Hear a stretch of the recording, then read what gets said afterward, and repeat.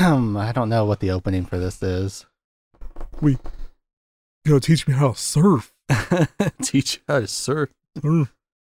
Oh, we know too much. I guess it's funny because it is the Pablo Francisco bit he does. It is like, who is it? It's Morgan Freeman. Keanu Reeves. They knew too much. We know too much. We know too much. They went too far. We went too far. He said we went too far, man. Which I guess it is kind of the Johnny Utah voice. Yeah. Because it's like the Johnny Utah voice is the Keanu Reeves in every movie's voice. Pretty much. Yes.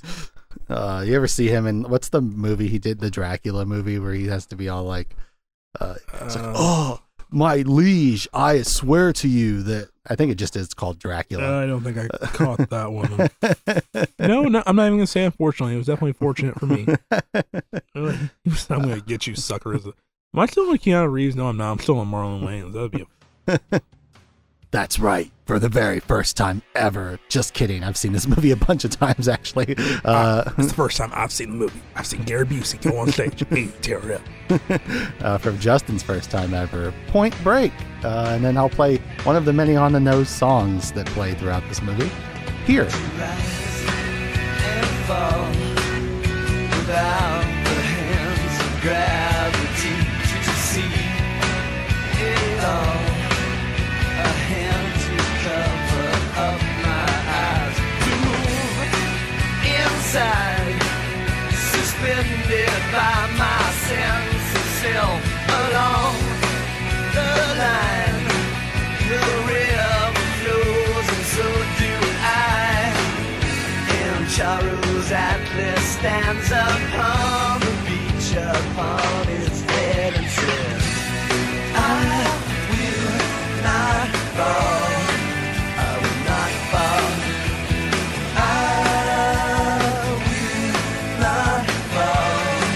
I will not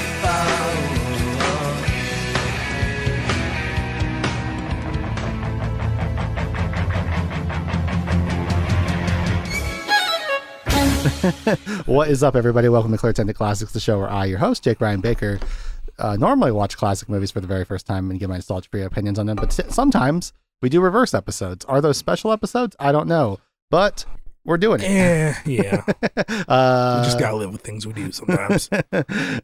Justin is back on the show. You saw his name.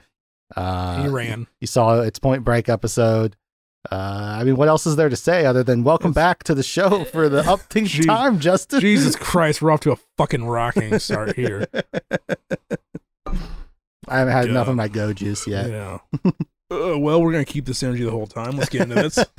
we were like, yeah, we were just into a legit discussion about shit, and then it's like, let's do this. And it's like, so what do you want to talk about? I want to talk about Point Break. Well, of course. This is your first time. Yes. This seems like a movie, I've found out on this show too many times to count at this point that assuming you would like something is the wrong thing to do.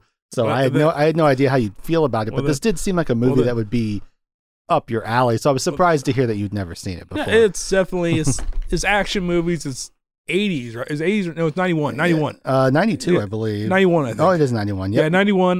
Definitely, I was 1 year old. I was 1 year old when it came out, but still, it's like it's 90s action. That's what my family probably kind of peddled in there for the early years as I was a kid. And it's like, what do you guys watch on TV? As I sat and watched a lot of movies I shouldn't have probably, but it's what it is. What it is.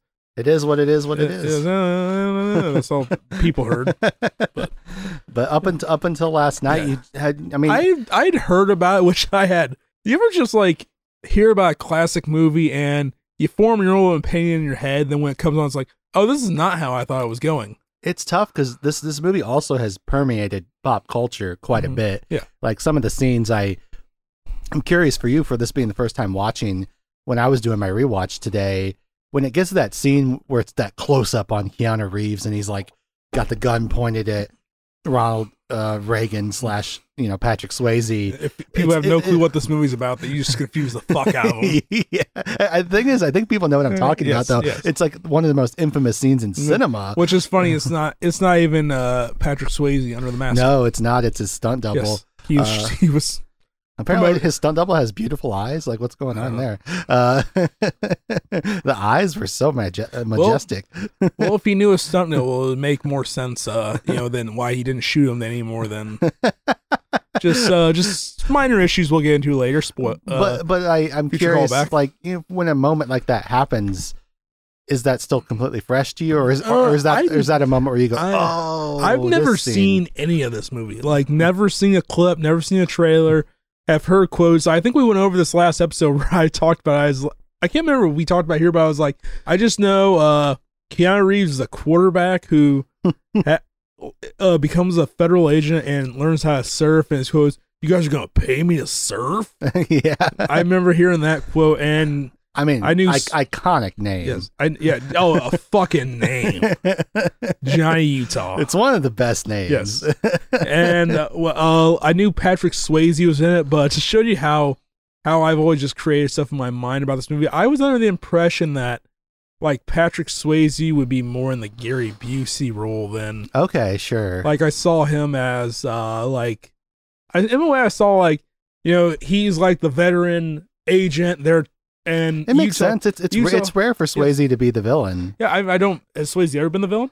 I don't know. I'm not. I don't know all of his filmography, but I mean the movies that come to mind, like Dirty Dancing, he's a little bit dangerous, but he's like a good guy. And Roadhouse, obviously, he's like Roadhouse.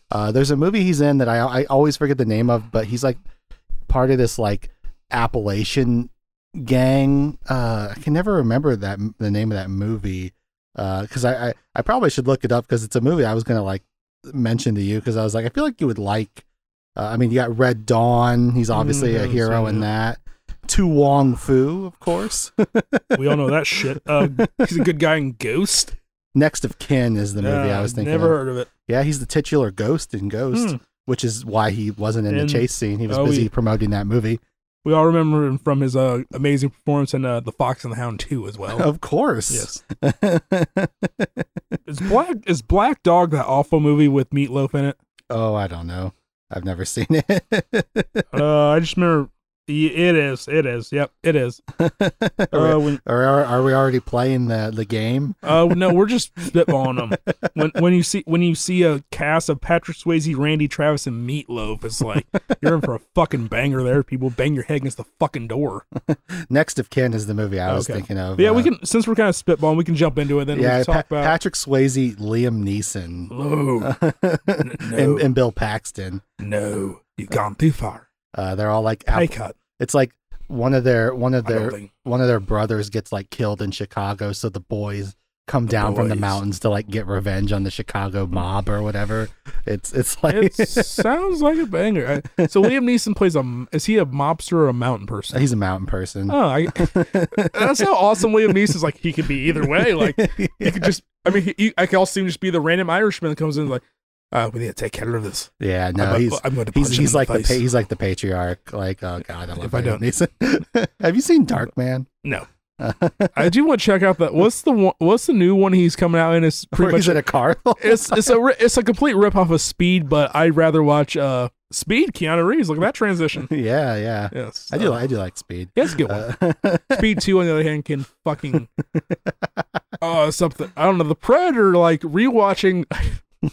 I just remember you calling me a monster on the last podcast. I don't know why you took such offense to that because you actively fucked me and didn't. I did not watch the shitty movie. I attempted to watch the shitty movie and then I just said, "Everyone, you commit to something, you've done it too," and then you're halfway through and it's like, I gotta tap. Like, nope.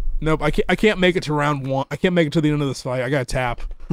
and then it was fun, but yeah, the Predator. I forgot how. I don't know if that's a bad movie as say like Speed 2 is or even like The Crow Sea of Angels, but it makes me angry on so many levels watching that movie. Like we didn't like it's a good thing I blabbermouth for fucking who knows what AVP and because we didn't get a full length amount of time to fucking just crucify that movie. Yeah, it is like at the end of the day, there's not much to say about it other than it's just really bland and bad.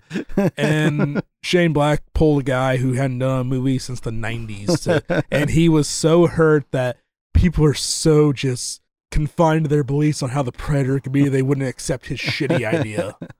But I'm- yeah, I think because we are going to do a beat by beat like plot breakdown, and so well, we'll save like your reactions to certain things for those moments, I Okay. think. But I am like, and I know you like to like save your overall feelings for the end as like sort of like the prestige or whatever. well, I But- always have a film. It's somewhat film noir how I feel. Cause like I was loving Reservoir Dogs until it just hit a long peak and then it ended well. Then it's like, Mhm. nah, this movie is good, but I don't see myself going back to it. Or I tried to do that with with Predator 2 because it's not a great movie, but it's just a fucking fun watching experience, and that's what I'm here for. It's just a movie that has like it's like pretty Except well that- shot, and it like has interesting people in it as opposed to a lot of Uh, modern movies. Interesting people. You mean the Predator? Because everybody else is kind of. It's Danny Glover's interesting. He was interesting as an actor. However, a 50-year-old black man. Bill Paxton. Bill Paxton was good, but a 50-year-old old cop who's been freaking borderline ambling Liam Neeson style, and Amblin. yeah, it's whatever. And I think if you listen to the Cinepho episode they do on it, Zach says when he turns corners when he's using his gun, it was like he's chopping wood. Here's a question I have for you. Bring it. How familiar are you with Catherine Bigelow, the director of this film? 0. Because I consider myself a fan, but I'm sat here looking at her filmography and realizing I've seen 2 movies, 2 of her movies. I just went typed in Point Break and it brought up the surfer definition on Wikipedia. So Wikipedia's Well, don't get it confused with the remake, which I have not seen. I kind of want to see it now because it's pretty well- it's pretty reviled. From I what feel know. like anytime you do a movie like Point Break and it's got none of the people, anytime you try to remake a movie like this and you don't have anybody, and it wasn't like they remade it like. For all things I fucking hate Tom Cruise for and hope he never makes a fucking movie again, and like she did a movie called K-19 starring Liam Neeson. Yeah, Oh it no, wasn't- Harrison Ford and Liam Neeson. What the hell? Yeah, how What's about this that? movie? How about that? But Catherine Bigelow, Okay. I know her from. She made a vampire movie called Near Dark, which Bill Paxton is in, by the Yeah, way. how about that? And Bill Paxton's great in it, and I love that movie. But most people know her for Point Break. Oh, And they, she did the Hurt Locker and Zero Dark 30. yes, she did. And then she did that movie Detroit, which I remember when it was coming out, thinking, Is that the weird like civil rights movie or something like that? I or- think it's like it's a cop movie. It's like a police Well, raid. I think it's like police brutality or something. but or- it's a John Boyega movie. yeah. Isn't Anthony Mackie in it too? Right? Mhm. Okay, I feel But I guess my question is like, What is your question? have you seen The Hurt Locker? Have you seen No. Zero Dark 30? No. Because I haven't watched those because I don't like war movies. yeah, neither do So I. I just don't watch them. Detroit, I probably should have seen. Mhm. The other big one is I've seen bits and pieces of Blue Oh. Steel, which is I a wouldn't- Jamie Lee Curtis cop movie. Is that the one with Shaq or is that real No, Steel? no, that's Let's be like that's just Steel. Steel up. Hey, I was like Jamie Lee Curtis was in a movie with Shaq. No, it's she's really Clancy Brown's in it, I but don't know. Who that is. she's just like she's a cop who like stops a robbery, but then like a guy like witnesses her killing somebody, and he becomes like a murderer because of it. It's a really weird like it's like a thriller. You totally sound like Stewie. Like, what if he like gets out of a coma and like I'm like a famous race car driver, and then he shows up at the race, and then I wreck and I go in coma, and I come out, and then he's the race car driver. But I'm looking at her filmography, and I'm like, man, I kind of want to see some of these movies. She's got like a Oh. Ray Fiennes movie called Strange Days that I've never heard of. Anyway, James- oh yeah. we- So we've gotten incredibly yes. far afield already. and you wonder why I didn't want to do freeforming. Where what was it again? Is that it? Freeforming? Yeah, I don't know. And I'm free. Yeah, appropriate for this movie. Yes. They're Are we? they're free falling, but We're not. I guess Yes. I wanted to talk about Catherine Bigelow, but I guess okay. we don't have much to say No, because Catherine, I've only seen 2 of her movies. Like literally, I did not get into directors until I started doing this shit with you. Like, do you like this director? It's like, you look at the directors. What the fuck is wrong with you? And then, well, I the only director I knew, Shane Black's a piece of shit. He sucks. I've made this known. Like, he's got more hits than misses for me. does but he? Does it once again? Does he have hits, or does he just get really good people to do his bad shit? I don't know. But I'm not going to sit here and defend him. But yeah, I didn't get anyway. I didn't get into directors until. Well, speaking of other directors, one thing that's pretty interesting about Catherine Bigelow is she was married to James Cameron. I think I saw there was a little bit about James Cameron, but I skimmed past it. And so they were like a real power couple in this time. Like they both did uncredited rewrites on this script, and obviously he's in the middle of making like the fucking Terminator movies at the time. Oh yeah, which is like Terminator 2 was like #1 in the box office when this movie came out. So it's just a really interesting like to think of like what that relationship must have been like with these two like really talented directors and writers, like, you know, married to each other. And he's like he tends to be a producer on a lot of her early movies and stuff like that, like Near Dark and Blue Steel, and you can kind of see a little bit of Cameron flavor in there. Obviously all he just does now is fucking Avatar movies. Yeah, well, you spend $2 billion to make you spend $1 billion, you make maybe $3 million. I feel like it's a pretty lucrative business. He's an interesting cat. That's what at work we have this really old guy. He's I just make fun of him really because he's one of these tough old, like, everything was better the way it used to be, stuff like that. And so we were talking about, my boss was talking about Avatar because he took his kids to see the new one, which I still haven't seen, by the way. I was going to watch it one night, and then I was unaware how much attention that caused you to put for a couple hours before you go to bed. But yeah, anyway, and he's like, "Dude, that's just Dancing with Wolves."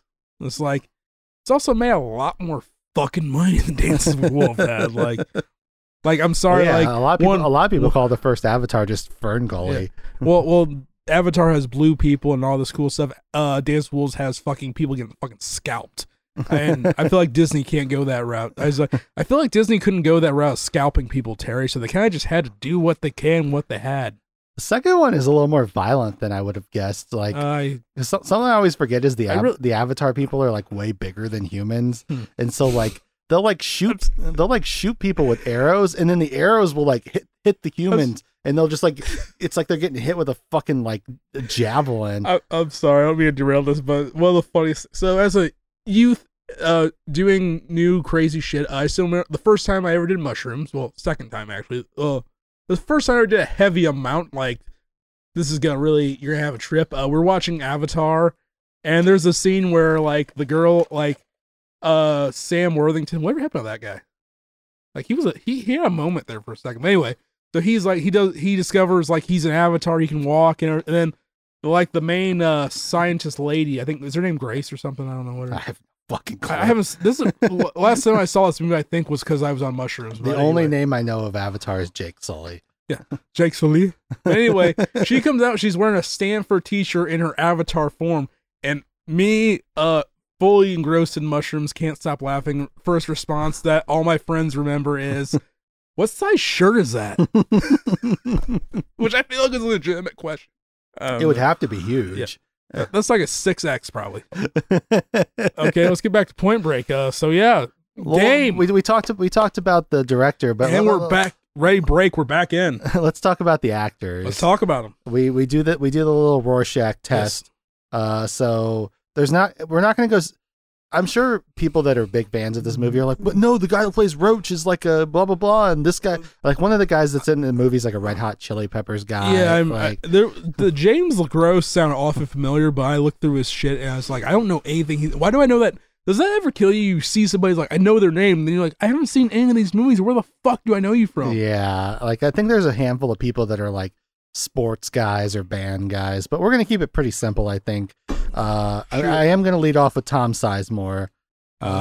Which if you don't have anything to pull for him, that's fine. I do. I'd never seen the movie, but I just know this because it was a big deal in my household. I think the movie's called 3. Okay. No, it wasn't. No, it was Hustle. He played Pete Rose in the movie. Because my family were big Reds fans, and I could see that they kind of look the same. He played Pete Rose. That's all I knew. The only other movie after that I would say was probably he was in a movie called Paparazzi with Cole Hauser. Okay. My poll for him is True Romance. Yes. Him and Chris Penn, who fans of the show remember from the Reservoir Dogs episode. Oh yeah, Chris Penn. But awesome. they're the cops that are like busting Bronson Pinchot's balls. The first I remember the first time I ever watched True Romance. My brother was obsessed with that movie, and with all good reason. Yeah, my brother has much better film taste than I do. Probably I would say, but I just remember walking in. The only scene I remember is Chris Penn having like it was a total mindfuck as like a fucking 7-year-old watching this movie where Chris Penn like he does this is for Cody, just shoots a guy, and then Alabama grabs a gun and shoots him. I'm just like, what the fuck is going on here?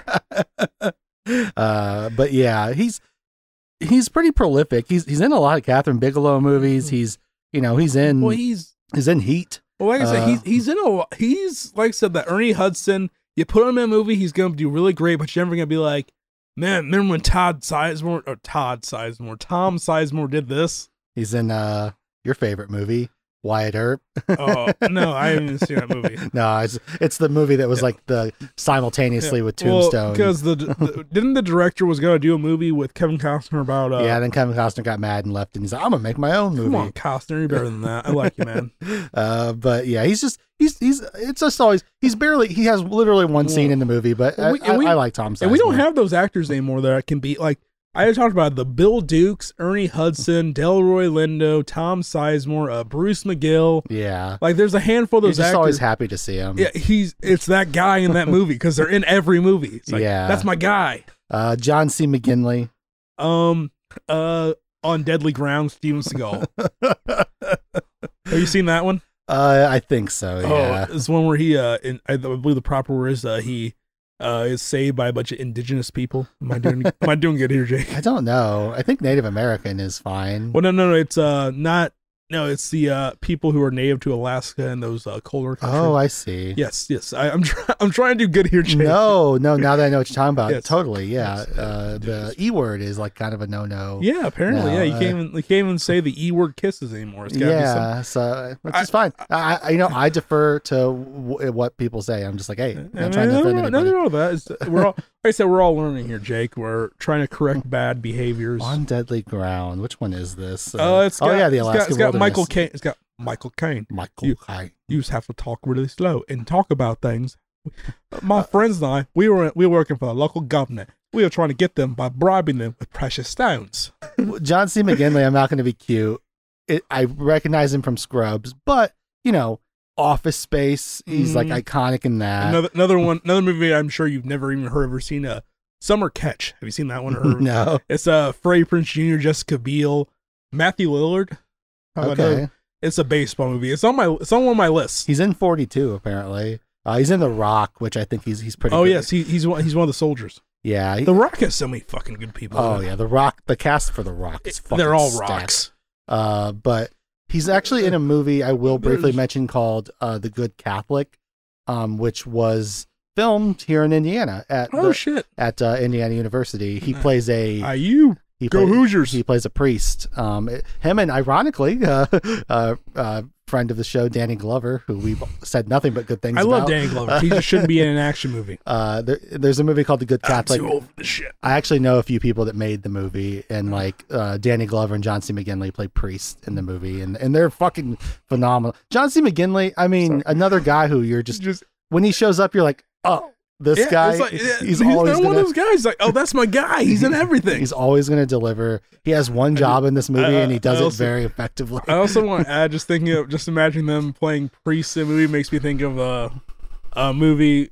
I'm trying to limit self-referencing that podcast we both love because I do it too much alone. But there was a movie about these two guys who played monks. And I just imagine John C. McGinley and Danny Glover playing the part of those as priests. That's fair. That's the Dennis Rodman movie. Yes, Simon Says yes. I forgot her name, but it's a good one. John C. McGinley's also in a movie called Talk Radio that I really like. Never seen it. He's just like I wouldn't have expected you to see that one, but it's just like what do you expect me to see at this point? Point Break. And I didn't see it, so how about that? This one apparently is just for me, but Lori Petty. I don't know her. You don't know her. I know she's if people listen to one of my recent episodes where I talked about I took a cue from Cinephobe and did a Navel Gazing episode where I looked back on some of my favorite movies that I've seen for the show. And I mentioned Tank Girl. And Lori Petty is the lead of Tank Girl, and I love her in that. Now, just to circle back to John C. McGinley, another personal favorite he's in that I love, Any Given Sunday. Okay, yeah. I mean, he's prolific as fuck. Like he's one of those guys where he does have a really memorable name, but he's definitely one of those guys where it's like, oh, that guy. Yeah, you see, sometimes he has a mustache, sometimes he doesn't. It's whatever he wants to do. But she's also in A League of Their Own. Oh, yeah, I've heard of that. She's Gia Davis' sister. If you had a sister, you've probably heard of that movie. You've never seen the baseball guys? Never seen A League of Their Own? No. It's a great baseball movie. I have. Yeah, no. Nothing against it. I'm sure. I just don't think I was the demographic for that movie. I think you'd be surprised. It's pretty good. Okay, Brendan Schaub. I don't know what that means. Gary Busey. I think we covered this Black Sheep. It was in the last one. Yeah. That's the first movie I watched as a kid where I just knew him as a kid as that unhinged man. Yeah. So we did do Gary Busey for The Predator too. I can go to your mama's house and start a small fire in her panties, or you get out of the car. Or what's the? But I will say, like, this is one of the movies I think of him in. They got me paired with some fucking hotshot quarterback. I was saying how driving to the bottom of the pool, finding bricks to figure out how to rob banks. They're surfers, Utah. There's like the best Gary Busey's maybe ever been is like the 2 minutes where they're waiting outside the bank. That scene is like iconic. They make really good sandwich over there. I need two. I mean, I could eat the ass out of a horse right now. At the ass end of a rhino. Ass end of a rhino, whatever. God damn it, that Calvin and Hobbes is so funny. Trying to think what my Gary Busey film is, where it's like, obviously I know I associate with Black Sheep because that's where it's like, as a giant Chris Farley fan as a kid, that's where I was like, oh yeah, he's that guy in that. Here's kind of an interesting one though, because for how bad of an actor he is, he's incredibly prolific. But Keanu Reeves, The Replacements. The Replacements. That's Quick. Okay. No, that's where I got introduced to him. That's probably the most movie. It's the other. Have you ever seen the movie Hardball? No. Oh, it's a baseball movie. It's a good one. And you can see like a 12-year-old Michael B. Jordan in that movie as well. But yeah, he plays it's pretty much. I'm just saying, it's pretty much, they try to do it, I think, as like an urban Bad News Bears.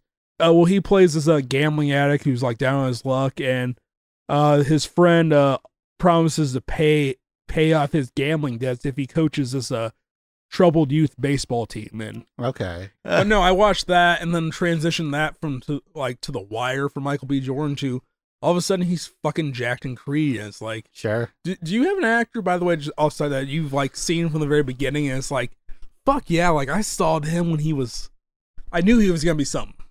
I knew he was gonna be something. Yes. That's interesting. Yeah. He's my only one I can think of. The closest one I can think of that, but I don't remember as a kid, but was watching Joseph Gordon-Levitt and Angel in the Outfield and loving that movie so much, and it was like, or Scarlett Johansson, Home Alone 3. I think that was a different thing though. We'll circle back to that. Let me percolate on that. That's a great question. Yes. I like that. But Keanu Reeves, if we're doing snap judgment, it's just because it's fresh. I'm going to say John Wick, but it's like, I mean, John Wick, the Matrix movies, Speed, we mentioned before, Bill and Ted. Well, I associate these things like when I think, like when did I, like Keanu, it's funny circling back to Keanu Reeves and The Replacement for this movie, because in The Replacement, he plays a down as like quarterback from Ohio State, which had to be just like, we're gonna make him a quarterback. You're from Ohio State, just because that's where you were in fucking this thing. Well, this is, I think, is pre-replacement, I believe. Yeah, that's why I'm saying Replacement. Oh, I see. Reverse it. I think you did the other way. No, I understand. I got my wires so it's like, yeah, you're gonna be a quarterback in The Replacements. We'll go to the backstory. Well, number one, he's gotta be from Ohio State. Yeah, the Ohio State University. Fuck. Yeah, the brown worthless nuts of football. He's fucking Johnny Utah. Johnny fucking Utah. I mean, I guess I should. This movie also is one of the movies I pull him from. It's just like, it's funny because like, so we should probably just get ahead of it now. I mean, as far as Keanu Reeves goes, in general, Keanu Reeves is this, like, he's become this pop icon, and by all accounts, he's like a great guy. Mm-hmm. Oh, the best. And he seems like a really nice guy. He's probably super fun to work with. There is something about him that's charming, but I've never seen a movie that he's in and been like, man, he's doing a great job as an actor right now. Well, did you ever see? You know who Matthew? He is Perry- really good in The Replacements, though. Yeah. Oh yeah, he's really good. Like I feel like when you try to put him in like Hardball, he's not bad too either. In my opinion, they don't make him do too much. Which it's a very serious movie, but he doesn't like. I don't know. There are some moments where he's trying to be like, I'm doing this right now. We're gonna do this. But yeah. But did you ever read apparently what Matthew Perry said about Keanu Reeves in his book? No. It was something along the lines of, Heath Ledger is gone before our time, and just name a lot of dead actors. Is like, and Keanu Reeves is one of the best box office actors. Like, how far have we fallen, or something like? Oh God. It was something like that. Where it was like, God damn. He had to apologize to him. Apparently, yeah. Matthew Perry. How about the Friends episodes? Yeah. What's Matthew? I love Friends. Who just so cares you know. what Matthew Perry has to say? I love Friends. Love the whole 9 yards. He did that movie with Salma Hayek, which fuck yeah. I don't know. Keanu Reeves is an anomaly to me because I'm never sad to see him in a movie, even though I don't think he's a great actor. What's weird about this movie in particular? So here's the quote. It said, "Why is it that original thinkers like River Phoenix and Heath Ledger die, but Keanu Reeves still walks among us?" Jesus Christ. I feel like you thought, oh, this is gonna be really funny, but this. I just, I will say, everybody loves Keanu Reeves. That's such a weird pot shot to take, though. Like, I mean, he is not. I understand if you're like a thespian, but it's like not like Matthew Perry was like cranking out. Like, no, his best movie was still the whole 9 yards, and he was like, "Dude, not the reason that movie was good." No, I mean, sorry, bro. Like, he was like, honestly, he was like maybe number 4 or 5 because you got Bruce Willis, you got Michael Clark Duncan, was Kevin Pollak's in that movie. Amanda Pete's in that movie, and I don't know if she's a good, but Natasha Henstridge. Oh. You're really thirsty this episode. Yeah. I feel like I always make references to I give actors their due which I will say the only reason I do want to watch the remake because who plays the what's her name again? That you like her? Love interest, Laura Petty. Tyler in the movie? Yeah. It's Teresa Palmer, who is. I don't know. Are you familiar with her? Not really. The only movie I've seen she is Take Me Home Night with Topher Grace, and she's pretty hot in that. Okay. I'm not doing myself any favors here. But yeah, I just don't know. I don't know what to think about him because it's like he just, when he works, and it's like, it's hard to imagine The Matrix without Keanu Reeves. He's not turning in a great performance in that movie, but it works for some reason. I mean, just imagine if Will Smith had said no to Wild Wild West and yes to The Matrix. I don't know. Like, it's a completely different movie at that point. By the way, did you ever hear Will Smith's reason why he turned down The Matrix for Wild Wild West? I feel like I have. It was but I don't remember. It was something like he met the Wachowski brothers or whatever. Or, I mean, at the time they were the Wachowski brothers. They're sisters now, aren't they? Yeah. Yeah, that's a. It's easiest to just call them the Wachowskis. The Wachowskis, yes. Anyway, Will Smith's like, I met with them, and so just so you know, their only successful movie at this point was a movie called Bound, which was the only movie they'd made. Yes, which I can't remember how he explained it. Well, he's doing comedy, Will Smith doing this. Yeah. And he's like, and they explain this as like, you're gonna be like fighting, but not really fighting, and Will Smith is just like, okay, like it was. Will Smith also turned down Django Unchained. He'd fucking kicked it. Like, how I imagine had like a competent director done Wild Wild, like for what a bag of shit Wild Wild West is. I love that movie. It's a bad movie, and Will Smith, a terrible movie. Will Smith plays a character that's such kick ass, like the smooth talking, and like even the song where it's like Jim West, Desperado, where it's like swallow your pride, don't let your lip react, you don't want to see my hand where my hip be acting. It's just like he's a badass, like smooth talking cowboy, and he is he has nothing to work with in that movie. It's like he could have made Django Unchained. Like Jamie Foxx did a good job of being like the serious, like, but Will Smith could add 10 times the charisma that Jamie Foxx had. Yeah, it's funny because like his name is tough these days because of that whole controversy. And he, not that I actually even really care that much, but it's like it's easy to forget how charismatic and awesome he was back in the day. What kicked me back into it was a Cinephobe when they did a Bad Boys 2, and they talked about like And then I did a deep dive. I watched all three the first Bad Boys movie is like, I feel like when you want on-screen chemistry, like Martin Lawrence and Will Smith is like, that's what I want. Yeah, they have great chemistry. I mean, like that movie immediately, like 5 minutes in, the first line from Will Smith, because Martin Lawrence is eating a cheeseburger and his Porsche's like, what is this picking shit in my car? It's immediately like, oh shit, like you're in.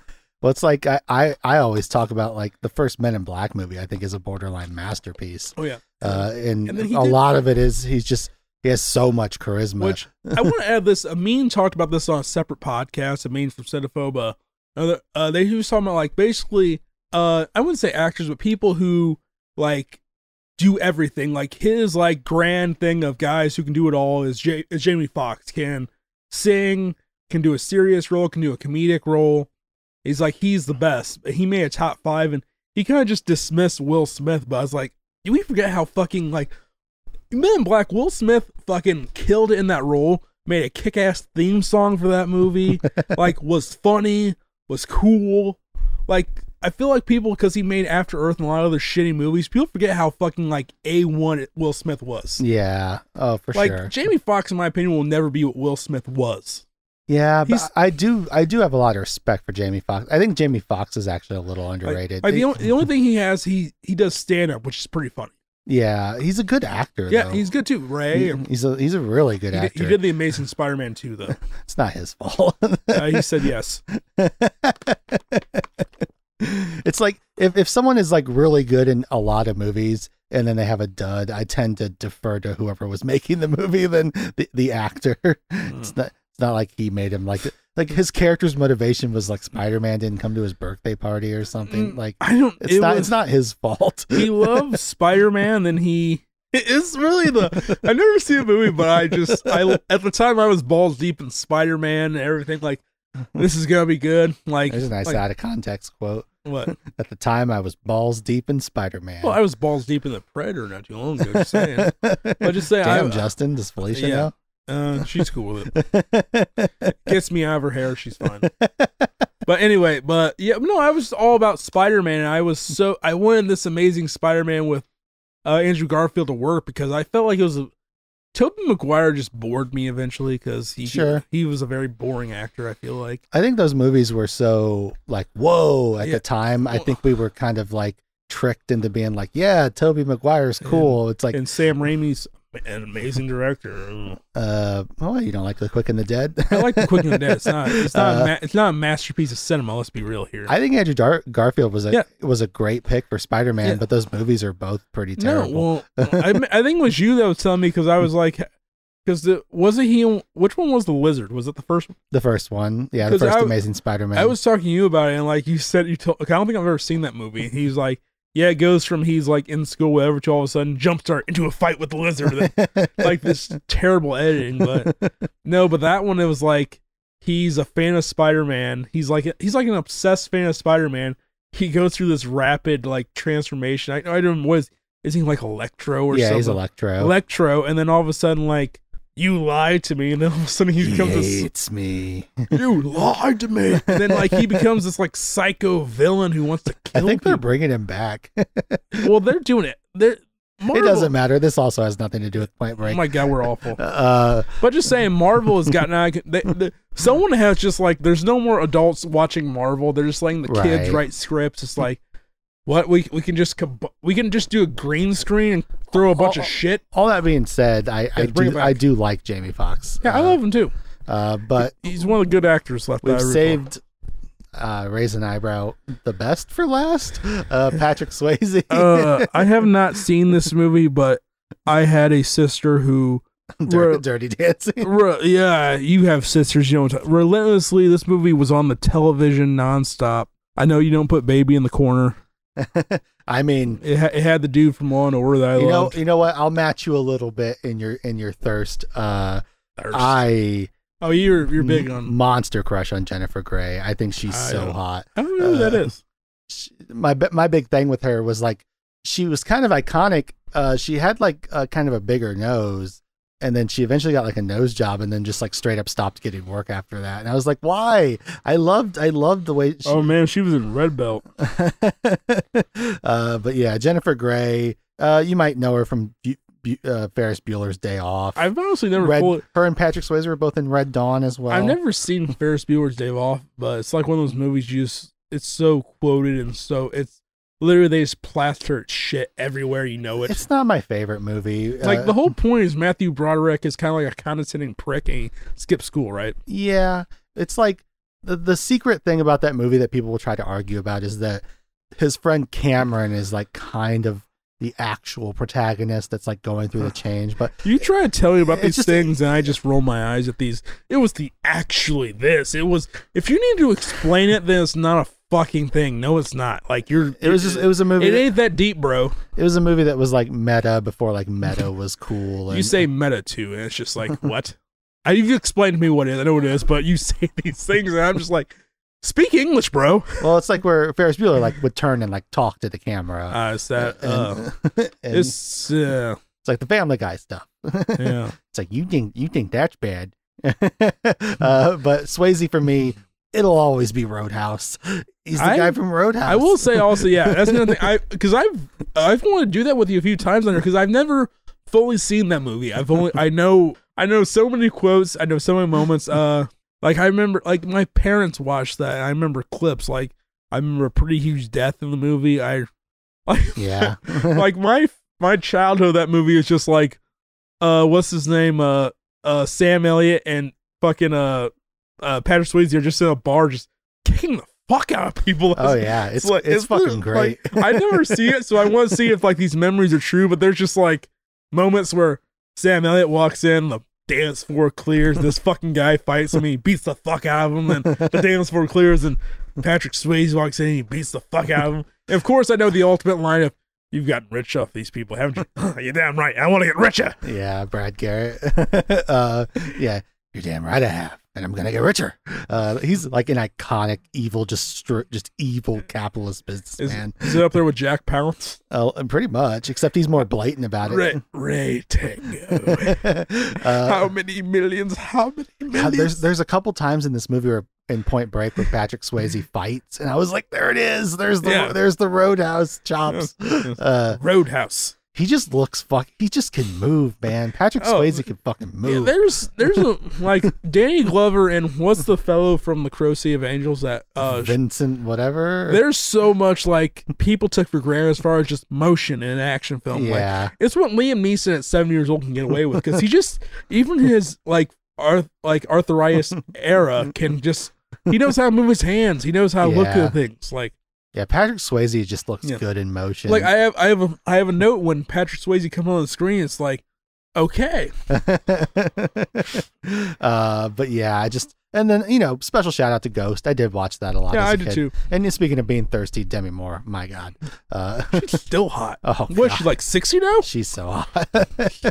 She's in a movie with Woody Harrelson that I'm like obsessed with. Indecent Proposal. Oh no, She is just so gorgeous in that movie. I feel like I don't have to tell you what movie of hers that I'm obsessed with. You should know it immediately. Demi Moore? Yeah. Come on. It has to be every male's fantasy. Oh, is it Striptease or? No, that's a good one. For no, there's a more graphic one where you're just like, and then is it Disclosure? Oh yeah. Any male that has seen that scene as a like it's like, okay, this shit's fake. 'Cause no way, someone who, and also Michael Douglas, be a sex symbol. I don't understand it. Yeah, I don't get it either. There's some I wouldn't get into it because there's some that I'm sure I'm gonna get blowback. There's so many sex symbols, male sex symbols. Like I don't get it. Yeah, Michael Douglas is the thing is though. Like every time I see him, I'm like, he's good though. Like I watched Falling Down for the show recently, and I was like, he's good. I don't know why he was a sex symbol, but I don't know. Just in my opinion, if a guy has gray hair, he's a sex symbol. I just immediately come off with, well, a lot of women have daddy issues. Wait, what are you gonna say? You know who was a deserved sex symbol though was Patrick Swayze. Yes. Oh yeah. Fuck it. He's just Patrick Swayze is so hot. Oh yeah. He's so cool. He's like so effortlessly cool. This is like this movie is just the perfect Patrick Swayze because like we said, he's not the villain, or I mean, in a lot of movies, but in this. He ends up being the villain, but it's kind of like, God, he's like so charismatic. Like he's one of those, when you really think of like the breakdown of the movie, right? Of Point Break, his screen time is actually not.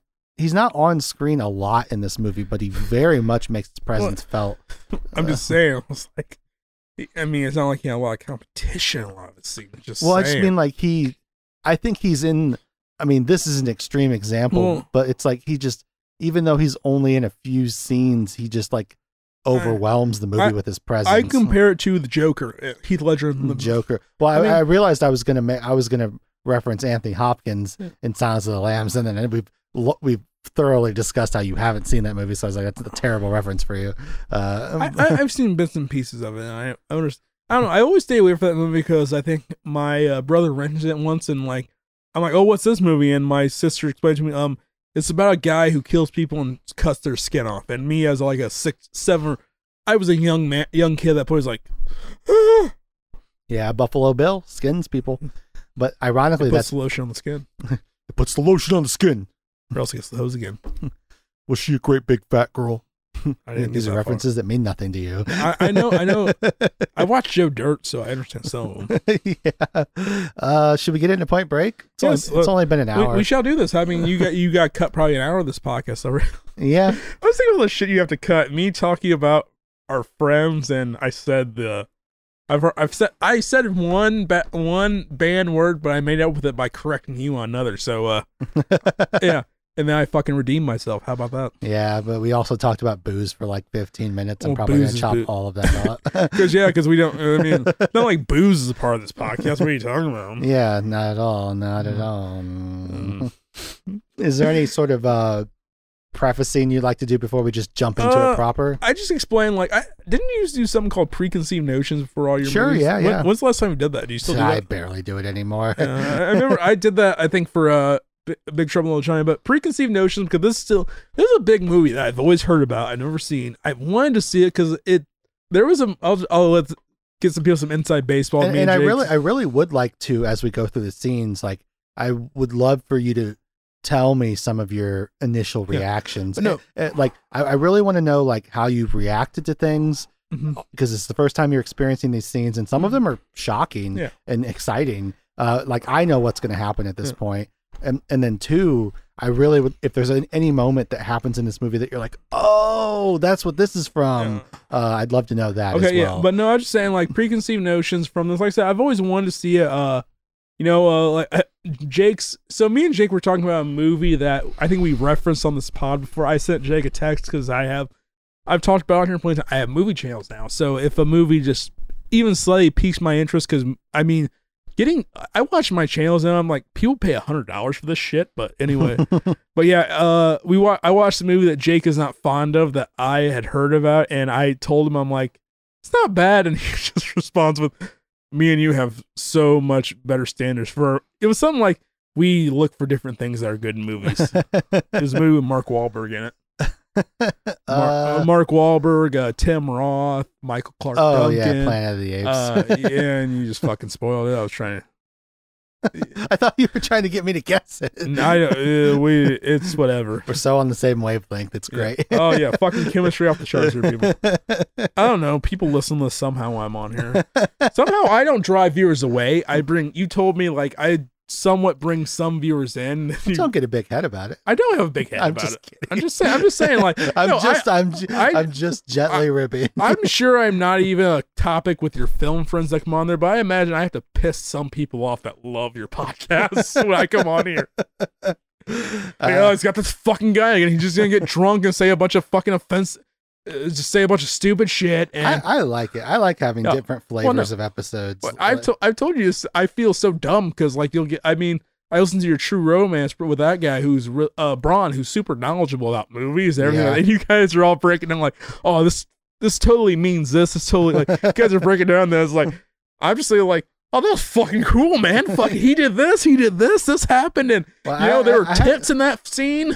I had like a moment where I was driving to the studio today, and I was like, man, I'm feeling a little out of it today. I'm glad this is a episode where me and Justin are just gonna like talk shit about a dumb action movie. I also can't remember what episode, this is like still very early when we're doing podcasts. You used to walk in and tell me, I didn't take serious notes because I know we're just gonna xenophobe this up. So I just try to have fun with this. I mean, I straight up had no notes for Predator. You have had notes since like fucking. I don't think you even had notes for Sleepers. Like seriously, like you want to give me shit about not finishing that fucking awfulness as a Predator. You've come no notes as I'm in the 50s and 60s of notes while you come in here blank. I got a good memory. It's always been my thing. Yeah. I don't study. Yeah, that's very true. I've even tried. I watched this movie 2 hours before I came into the studio. That's the other thing. You're bitching at me because I fall asleep during movies because I start these movies at like 10 o'clock some nights and I fall asleep during them. Didn't fall asleep at this movie, so this movie's got off to a good start. But then it's like, motherfucker, your message. I think Airheads, you messaged me the day of. It's like, where did you find this movie at? I can't find it. I need to watch it. I'm like, I don't know. Yeah, I went over to Andrew's house to watch it because he had it on DVD. Or like you told me, like, oh yeah, I just finished the movie in the parking lots. But I at least finished it a day. It is a different animal usually. Animal? If I haven't seen it versus if I have seen it. I've seen Point Break numerous times. I will say with Airheads too, like I finished Airheads in the parking lot as well. I have to admit because. Well, you're such a hypocrite. I don't fucking care. I'm flawed. Jesus Christ, I get drunk on your podcast for fun. What the fuck? Well, no, Airheads was the only one that was really bad because I was like, it was like the day before we were doing it. I'm like, because it's like, well, because I've seen that movie 100 times. I had it on DVD, and it's like, oh shit, I should probably watch that movie before we do this. Like, just a fucking dumb. You know, I will say, I have had people on this show, in like 30 minutes into the episode, I'll realize from the way that they're talking, they have not watched the movie since they watched it like 7 years ago. I do my shit before the podcast. You gotta give me that, okay? I'll say this. I'm never gonna say what movie it was. There's a movie I did for this show that I watched on 2 times speed because I ran out of time to watch it. I'm gonna go through your past episodes and try to guess it. Just so you know. I don't think you guys will ever guess which episode it is. It wasn't one of the ones we did, was it? No, no. It's. I think you've told me. Fucking forgot. I enjoyed the episode a lot, and I know. I think I know which one. It's slowly all coming back to me on this. But I'll never publicly state it. But I won't say. I felt so guilty about it. I won't say it either. Anything else you want to say about Point Break before we get into the scene? Yes. So yeah, it was always super. Like I want to watch it. I have a preconceived notion, like I said, that Swayze and Keanu Reeves were partners. Yeah, I really like to hear that. That's interesting that you thought that. I don't know. I can't bring any logic why. It's just like that sometimes. It just makes sense because I feel like if you want, like, really, if you want a badass on-screen pairing, you always have the good actor who's more well-known, and you have the young up-and-coming guy be like the underling. So yeah, it would make sense. Like, you know, Patrick Swayze would be your Will Smith, and Keanu Reeves would be your Martin Lawrence. Sure. Or like, you know, in I've Tango and Cash, like Patrick Swayze would be your Sylvester Stallone, and kind of. But that's how I thought about it. I knew we got such a better pairing instead. Yeah, I mean, it's like such a weird pair, but it's so good. And you told me I didn't know Gary Busey was until we talked about it on the Predator podcast. I assumed he'd be one of the bad guys because he's always the bad guy. Sure, so that's also a film noir.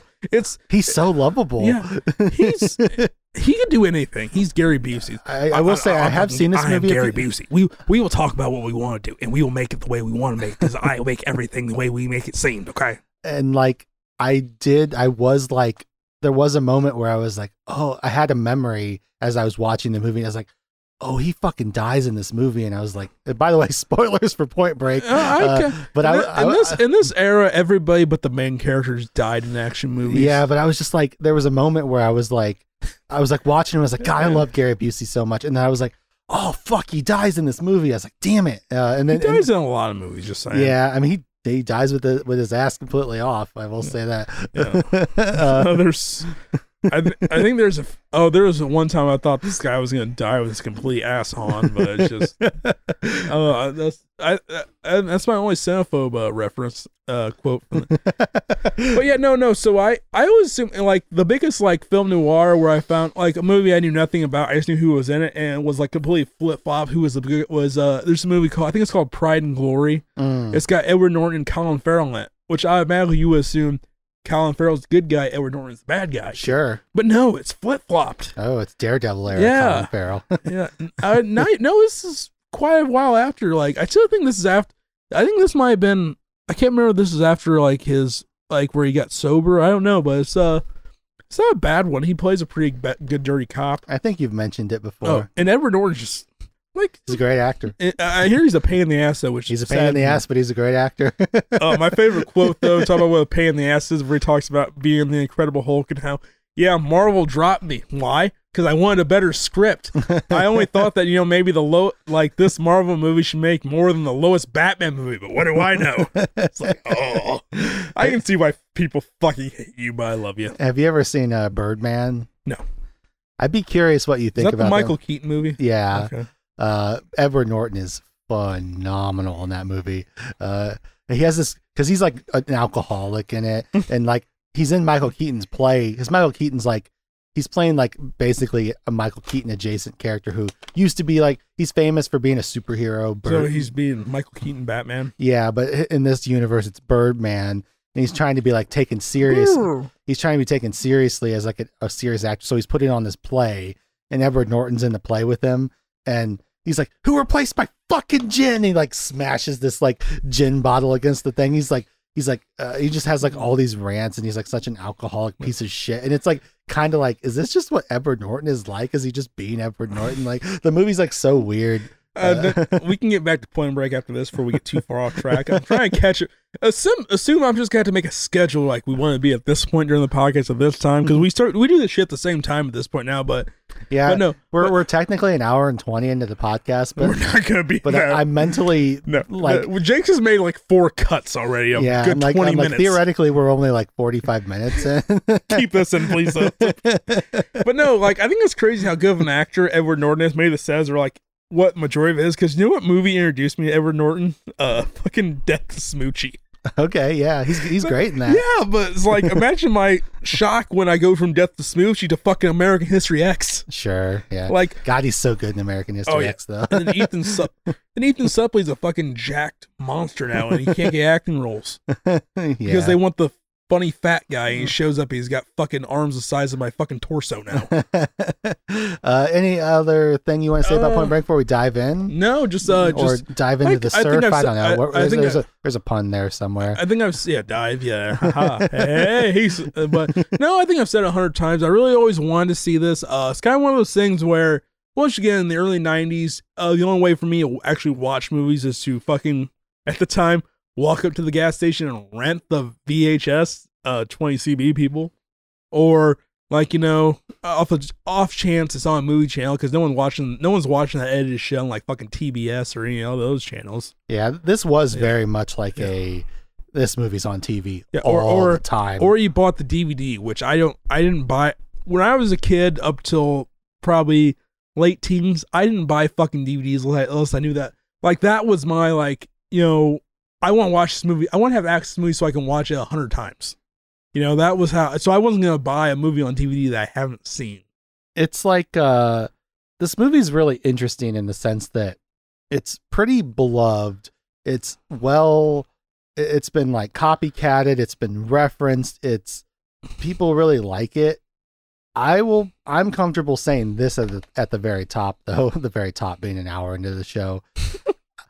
I don't necessarily think this is a good movie. It's a good. I had to curb. I just like watching it. Yeah, I had to curb my grading curve to like, oh, this movie's gonna be rated at this. Now it's like it's not so much about the movie; it's about the viewing experience. Yeah. I just say like how I fucking started this though. I'm in my downstairs level with a very large TV in my kind of like man cave lower level. Jake's been there; his pretty good setup. He'll testify to that. Yeah. But I turned off every light. Kept the TV on, and I turned on. It's like you said when I think you said when you started Con Air was like, we're watching a movie tonight, people. It's a fucking movie. Well, movies don't open like this anymore. No, there's no. They're just like guys in slow-mo surfing, and we're cutting back and forth like Keanu Reeves in the rain for some reason. Like they wouldn't cancel this if it was raining. But Catherine Bigelow was like, no. Fuck it. It's in the rain. He's going to be rolling around shooting targets. we're into it movie now. Do you want to see my first note? Sure. My first note was Jill Shocker said, "Who the fuck is Largo Entertainment?" Yeah. Like, I'm expecting like the fucking like Dimension or Miramax or 20th Century Fox, or Sure. like the Lioness. Like, Largo Entertainment was like, who the fuck is Largo Entertainment? Like, in the 90s, baby. ugh. And then seeing Patrick Swayze on a surfboard. My next note, that hair. Yeah. He's got God. I mean, And then I think he's maybe top 10 hair. yeah, oh yeah, the hair. I don't even. I hate long hair. I've never wanted long hair, but that's badass hair. Yeah.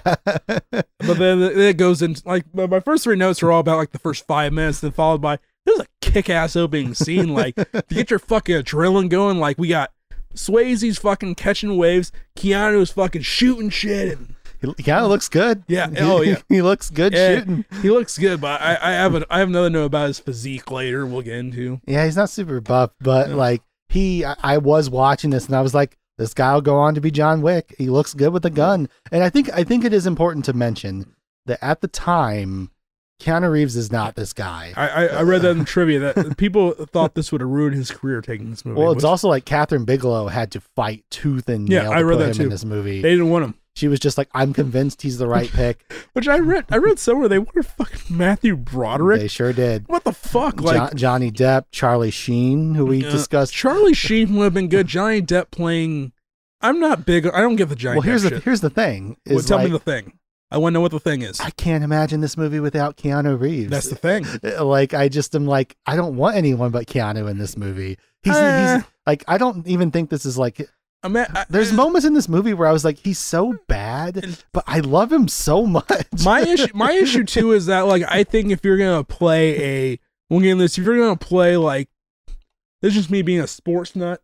Like if you're gonna play a forward quarterback, you gotta look the part. So when I think of good athletes who also basically actors who look like athletes, I think of like Charlie Sheen did a great job as a pitcher in Major League. Sure. I think like obviously it'd been much different, but I think of like how good of an athlete like Wesley Snipes plays in all his films. Oh, like yeah. he's the best. Wesley Snipes can fucking Yeah. move, Yeah. man. I think, and then just other ones who there was other ones where I was like, oh, imagine like Willie Mays Hayes. Willie Mays Hayes. Yeah. Nice catch, Hayes. Don't ever fucking do it again. Don't ever fucking do it again.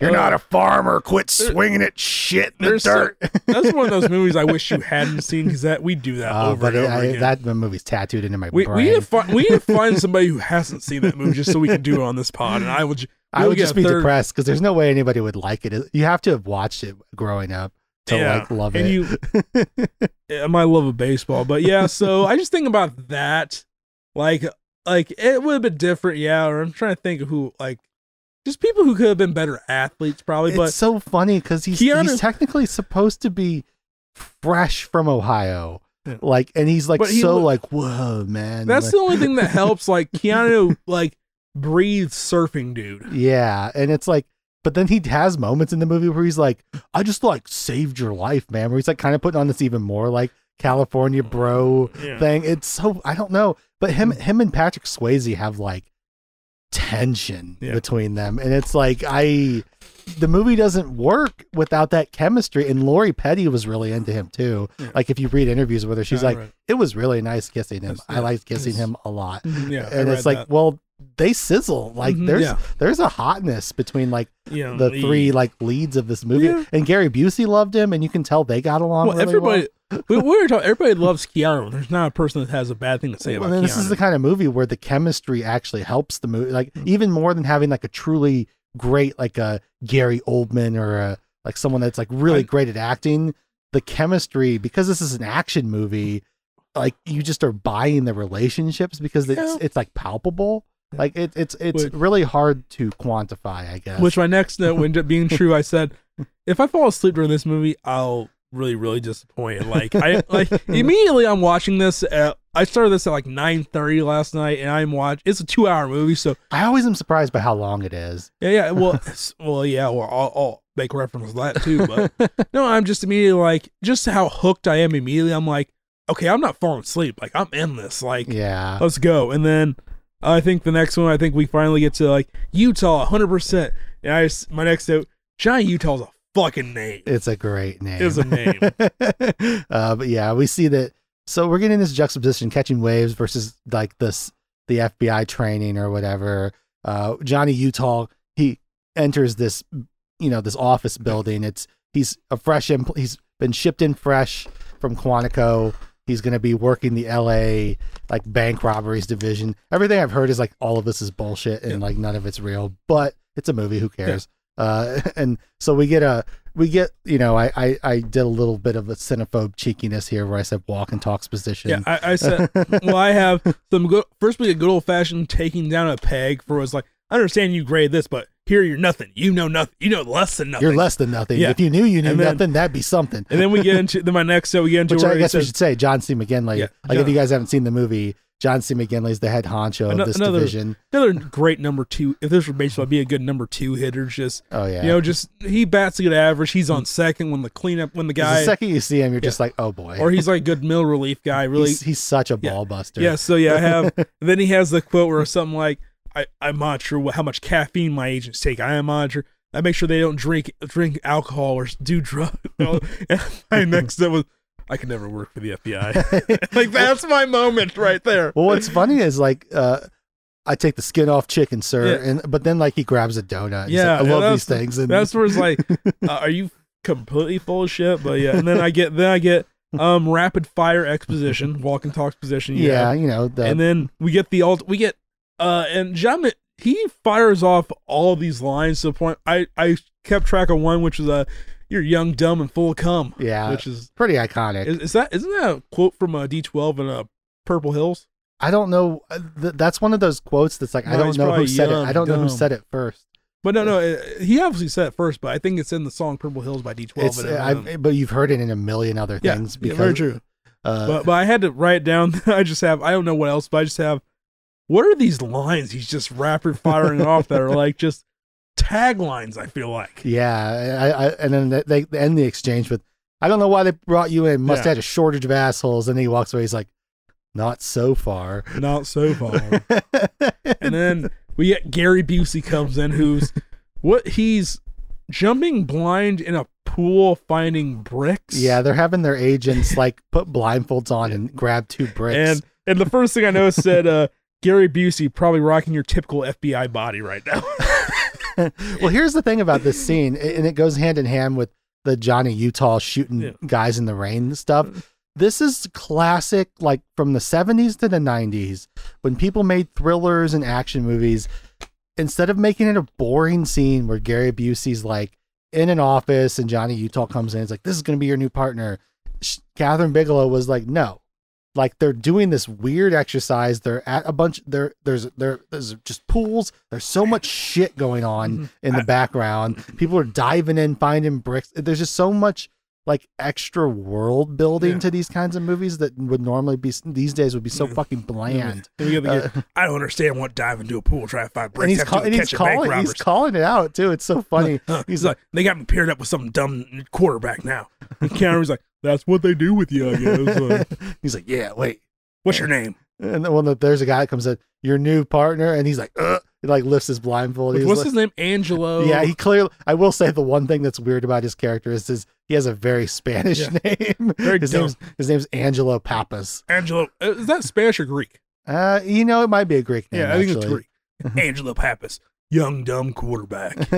Young dumb quarterback. Yeah. Which is like, you kind of immediately love Johnny Utah because he just takes it in stride. Like you're just like, and you can tell Gary Busey was like, oh, okay, he's not going to be salty about that. He can take a joke or two, all right? You can be with me, man. And We're then- gonna figure this out down the line. He pulls the blindfold down and just does this crazy ass yell as he dives into the pool. Ah! He's just like, ah! It's like 2 bricks coming up. 2 bricks coming up. It's so good. I think at this point I should just do the Gary Busey lines. You do the Keanu lines. Whoa. I know what Are you're you talking good and mad? about. I'm good enough, mad enough, Utah. Okay, we'll figure this out. Okay, you don't want to hear my theory. These guys are ghosts. We're never gonna catch them. Why don't you just quit then? Take an early retirement. No. That scene is so good. Yeah. I was taking shrapnel. I have that. I was taking shrapnel and numb when you were fucking growing up, and I don't know. I have that written down. what is It's I was taking shrapnel and K-Sam while you were rubbing shit on your face. I was taking shrapnel in case I were you rubbing shit on your face, Utah. Are you mad? Yeah, man. Well, why don't you tell me your theory and let's go get these guys? They're surfers. Hang 10 papas. This might be my best accent, I will say. Though. Gary Busey. Oh yeah. But we get the ex-president's first robbery. Which I take this part of my next note. I just wonder if I'm drunk when I take these notes sometimes. My next note is Hollywood loves them to cock a shotgun or two. I mean, it's great. Yeah. Like we love a shotgun The cock. best, a cool quote. Have you seen the movie Phone Booth? Yeah. Yes. When Keith Sutherland and when Colin Farrell's online, he tries to tell him I have a sniper. I'm like, oh sure you do. It's like, it's like, I remember every movie where the good guy has cornered the bad guy, he cocks his gun. Now, why didn't he have his gun already cocked? Because that sounds scary. Kiefer Sutherland ass off that movie. Just saying, as a disembodied voice, fucking amazing. I like that movie. Yeah. But we get. So I'm curious for you. I don't know how much you knew about the bank robbing angle of it. I knew the masks are like iconic. Yeah, I knew they wore president masks. Yeah, and they were called the ex-presidents. That should be a rap group. Let's say if they're a rap group, they obviously do the X-presidents, right? Yeah. Yeah, that's how I wrote them down in my notes. I don't say the EX, no, it's the X-presidents. I am not a crook. Yeah, which I have, just so you know how awesome I love this scene. This is a top 5 heist scene ever. It's good. There's so much movement and kinetic energy. Well, and then your bank robbers have chemistry too, where they're shooting like, LBJ, what you got over here? Dick, what you got over here? Why are they all Gary Busey? Yeah. I don't know. Well, then even like I'm trying, like this is where I'm still figuring out, like, how does Patrick Swayze tie into this? Like, I'm still not knowing he's gonna be, so I'm like trying to guess by the voices. I'm trying to guess like I'm hearing Tommy Lee Jones in that voice maybe a little bit. I'm hearing a little bit of that. Like I'm just trying to guess just off voices. Yeah, they're kind of putting on. For a moment, it sounded like Swayze was almost doing like a British accent for a second, where he's like, "Nobody move and nobody gets hurt," or whatever. And you're like, "Wait, what's going on?" But of course, they put on voices so that they're not recognizable. Although one of them flashes his ass at one point. I feel like that's very not. That's up there with Chris Brown and Taker's doing this. Symbol. A reference everyone will get. Taker's file. But so they do this robbery. The big thing is they're clinical, they're precise. They never go to the vault. They're in and out in 90 seconds. Great crowd control, great like team synergy that they've got going on. They've robbed like 30 banks or something. That's what they reference. That's what the biggest issue is when you do bank robbing, or at least back. I feel like bank robbing is not a big deal now that we're pretty much like We're also pretty cashless these days. I was going to say, but like what kills them is you can't be greedy. You have a set amount of time. You get in there in that time, you get out. You don't, what you get is what you get. You don't throw a fit, if I can add children logic to it. But yeah, but it's like, it's one of those things where it's like bank robbing was so cool in the movies and now it's not like a thing anymore. No. They did. Have you ever seen Hell or High Water? No. I feel like you'd like that movie, and it's like they managed to do a modern day bank robbing movie and it actually works. Chris Pine, Jeff Bridges. My modern day bank robbing for me is always The Town. The Town's good. Oh, Jeremy Renner. Fuck yeah. But like they just like they're in and out. They and also, we'll come to find out these guys are like full on adrenaline junkies. And I have to imagine, have you ever this is going to be a weird tangent, but I have a lot of questions. I go full mean and some of these others. So go ahead.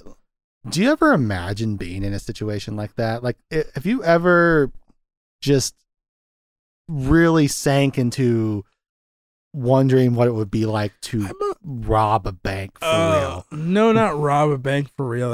I never thought or like about a gas station. No, I never thought about. Or even like if someone cornered you on the sidewalk and like put a gun to your head. I always have. For me, this biggest fear I always have when I'm just in a random gas station I've never been before. Like, any moment some idiot come in here with a gun, and it's like, what the... I think, like, do I just duck down? Like, I don't know where I'm going to do that situation. Well, yeah, like, if you're in this bank and these guys roll in, I mean, I think I just hit the deck, probably. That's what you got to do. I mean... It's like when late in the movie when that one guy tries to be a fucking hero, and the security guard's like, don't do it, man. It just reminds me of the Grand Theft Auto with a Nico in it. Which one's that? 4. Yeah, when they told me I shouldn't try and make the game-winning play, and Well, what's funny is like watching this movie again, I was like, oh, Grand Theft Auto 5 absolutely ripped this movie off. I thought 5 was Well, 4 is Nico. yeah, that's the scene I'm talking about. What did happen in 5 too? 5 is like all about robbing places. Oh, gotcha. So it's like the in and out, don't hit the big things, just get in, grab the easy money, get out. But it's just like it's a really well done robbery. They're so smooth, and of course a great transition to the security footage and Busey and Reeves. It's so hard because like Busey and Reeves are so iconic, but Utah and Pappas are also great names, and so I kind of interchangeably use their names in this movie. I think this one FBI agent, his name is it's the one guy. What the fuck is going on with his hair? You know who I'm talking about too. The two rival FBI yeah, agents. the one has what is that hair? Like what is he doing? Like I can't put my figure like I'm just like every time he gets on screen I'm just staring at his hair. It's like some leftover 80s stuff. Yeah, it's like what the fuck? Which I do have. We get some old fashioned buddy cop rivalry. It's always so fun to see this shit. Some other guy's shit. That's what I called it. They're just like so antagonistic immediately. They're like, "Hey, hang 10, Pappas. You can tell them about your theory." Yeah, what's going on, man? Like new guy here. But paper bitch. So we established these guys. They're not going to factor in that much. They had found the car that the guys ditched, and Utah volunteers them to go search it, and of course Pappas is pissed. He's like, fucking car duty. fucking car duty. What do you got me doing here, Utah? Which I do have this point. I said Gary Busey is just boat racing everybody in this movie at this point. Like seriously, like then follows up with what is it? Gary Busey's like, what is Keanu's like? We're trying to figure something out. Like just trying to talk to him, which I said my next note was like, Jesus Christ, Keanu. it's an amazing moment where it's like, Jesus, like you're like how did this not sink your career? This poor level. It blew him up. Yeah, how did it not? Then I have it. You'll love this. I said Keanu Reeves and Gary Busey are going to win an award I just created in my own mind that Jake kind of brought to my attention. I call it the Goblet of Fire Award. You know what I'm talking about? My son, my boy. He's back! He's back! That's my son! That's my boy! Voldemort's back! It's just where you have just like the ultimate like high level acting compared to just like they're doing two different movies. I feel like here. Yeah, but it's just so weird because the chemistry's there though. Yeah, it's and I mean this is sort of the epitome where he's like, got me working a fucking drop car. It's only 7:30. He's like, I guess we'll get out of here. What's next on your agenda, Utah? That's where he has somebody upstairs like, these guys are ghosts, Utah. You're never going to find them. But then Keanu Reeves starts sort of picking at him, which like, well, why don't you just fucking retire? Because I'm new. I can't bring anything to the case. I have notes as like, I don't understand the style of investigating Gary Busey is doing. It's like, we're never going to catch these guys, so there's no point. It's like, I feel like that's a very realistic approach to what some cops take. But, yeah, I mean, they established that these guys have been at it for over 3 years, and they just simply cannot catch them. And then this back and forth I have, this is entertaining, but what the fuck is going on? Yeah. Like, Keanu's, why don't you just retire? Why don't you just not care anymore? God damn it, Utah, these guys are ghosts. I've said that quote, but I said, are they not supposed to be trying to stop the ex-presidents? And then, what's your theory? What's your theory, Pappas? What's your theory? Yeah. They're surfers. He finally admits it, that he thinks they're surfers. We cut to them back at the base. Well, then I go to, this is the big hidden theory. Like, I think of like, have you seen the movie Striking Distance with Bruce Willis? The boat movie? Yes. Yeah. Yeah. Oh, well, Water Dogs. Oh, Sarah Jessica Parker's introduction to the film. I'm a full-on thirsty this whole podcast, but just saying, like his theory that got him freaking disowned is that this serial killer is a police officer, which is fucking like taboo in the world of police officers. And then in this movie, Gary Busey's hidden theory that apparently gets him mocked is that the ex-presidents are surfers. Well, it's like he's got this theory, and honestly, it turns out it's kind of not a terrible theory because he's got proof to back it up. But why don't I feel like it's not really spoken to, but it's kind of like implied in this movie that part of the reason that he was assigned Utah is because he's like the crusty old FBI agent that nobody takes seriously. I will add, he's a horrible agent too. Like there's so many times this is horrible police work. This is terrible. I'll tell you one thing he's great at is pretending to like be in a situation to like not blow people's cover though. He's got two great moments. Did you see my little dog that went through here? Yeah. Go say, Scooby, where you at? Scooby. Did you see some little kid go through? He stole my radio. He's like a little cockapoo thing. Maybe he's in your backyard. Yeah. Okay. So we go from that to that's the big hidden theory. And what's his theory that they rob banks during the summer? Well, they only rob banks from like June to September. Summer. And so it's only during the summer months. So basically it's like because they rob banks in LA. Mm-hmm. And so they're in LA during the surfing season and they rob banks while they're here. And then they go travel the world and catch waves like where it's warm the rest of the year. Because I was very confused. And then he also has like they found residue of wax, and he's like, it's we narrowed it down to only three things. What was the one stuff where it was like some kind of sex cream? It was like, yeah, you are into kinky shit, Utah. He has the stuff. It's real. It's called sex wax. I heard it. And like you put it on your board. He's like you into. It's funny. The exchange is funny because Utah's like, you into kinky stuff, Papas? You into kinky stuff, Papas? He's like not yet. not yet, Utah. And then like I must have. I don't know what prompts this, but one of my notes just says whoa. I think Keanu Reeves just says whoa at some point. Whoa. He's like, the FBI is going to pay me to learn to surf. Mm-hmm. Whoa. Which I do have to say, maybe they both do a whoa in it. There's a couple moments in this movie where they high five. I was very confused. Funny. I think when they said one of the summer months, like, isn't it kind of summer all year round in California? A little bit, yeah. So but yeah, well, it's like I'm sure there's like a surfing season, like where the waves are actually like active. I believe it or not, I'm not in with the surfer crowd, which brings me to my question to you: ever have any interest in surfing? Maybe when I was into skateboarding, but not really. No. I don't really like the ocean, and so much as like I don't want to be in the ocean. I like the idea of the ocean. I like being near the ocean. I don't really want to be in the ocean. The ocean is fun when you're in like where you get knocked over with waves, and it's pretty fun. I have no interest because surfing seems hard. It seems really hard. You're just it's kind of like it's pretty much skateboarding. Pretty much with skateboarding, you probably have to break a couple ribs before you're really good. Fun fact. Yeah, Patrick Swayze broke ribs doing this. Multiple ribs. Yeah, so you gotta go through some broken bones to be good. So I'm like, yeah. Because getting crushed by that water, you could literally die regardless of what films tell you, water is not soft.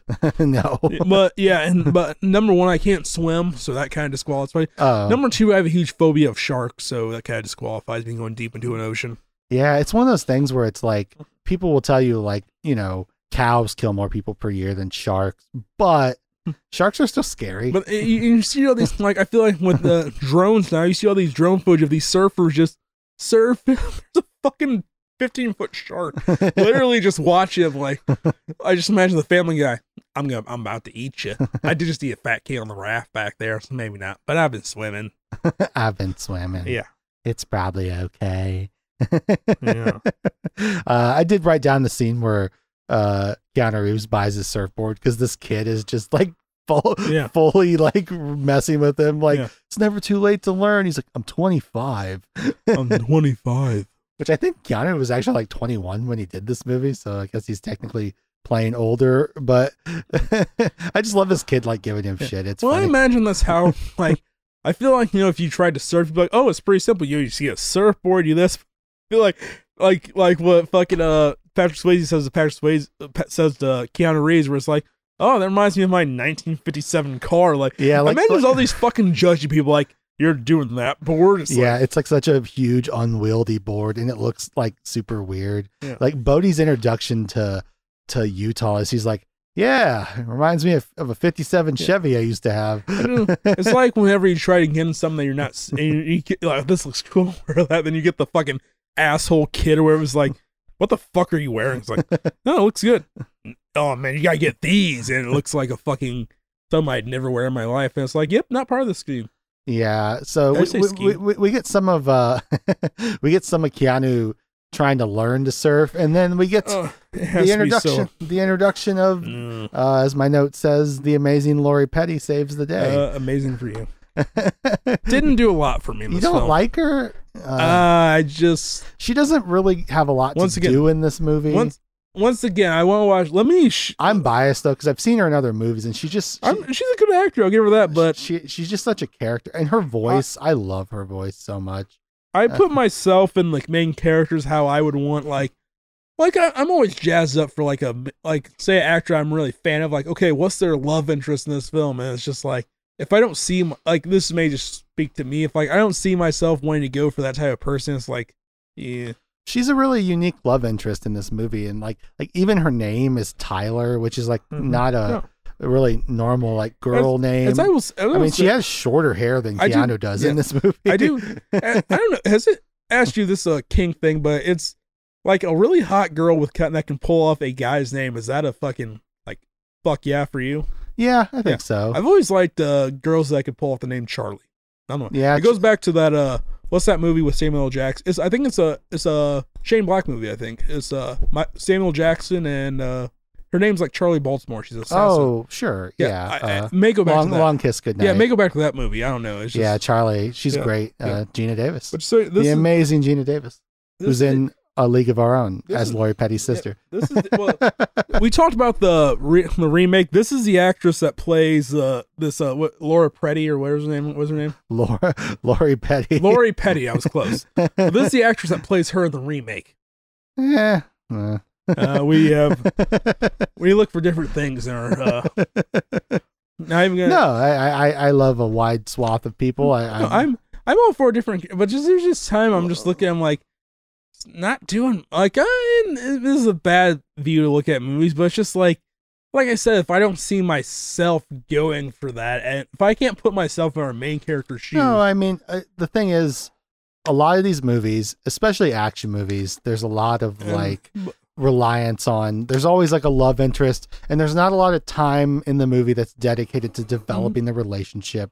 So you have to sort of, the shortcut is they're just a really hot, interesting person. And you, a great example, this past weekend, a friend group of mine, one of them had bought Alita Battle Angel on DVD. What's that? It's a Robert Rodriguez movie that he made recently. That's it's based on a manga. It's this cyborg chick, and she just does stuff. But Robert Rodriguez.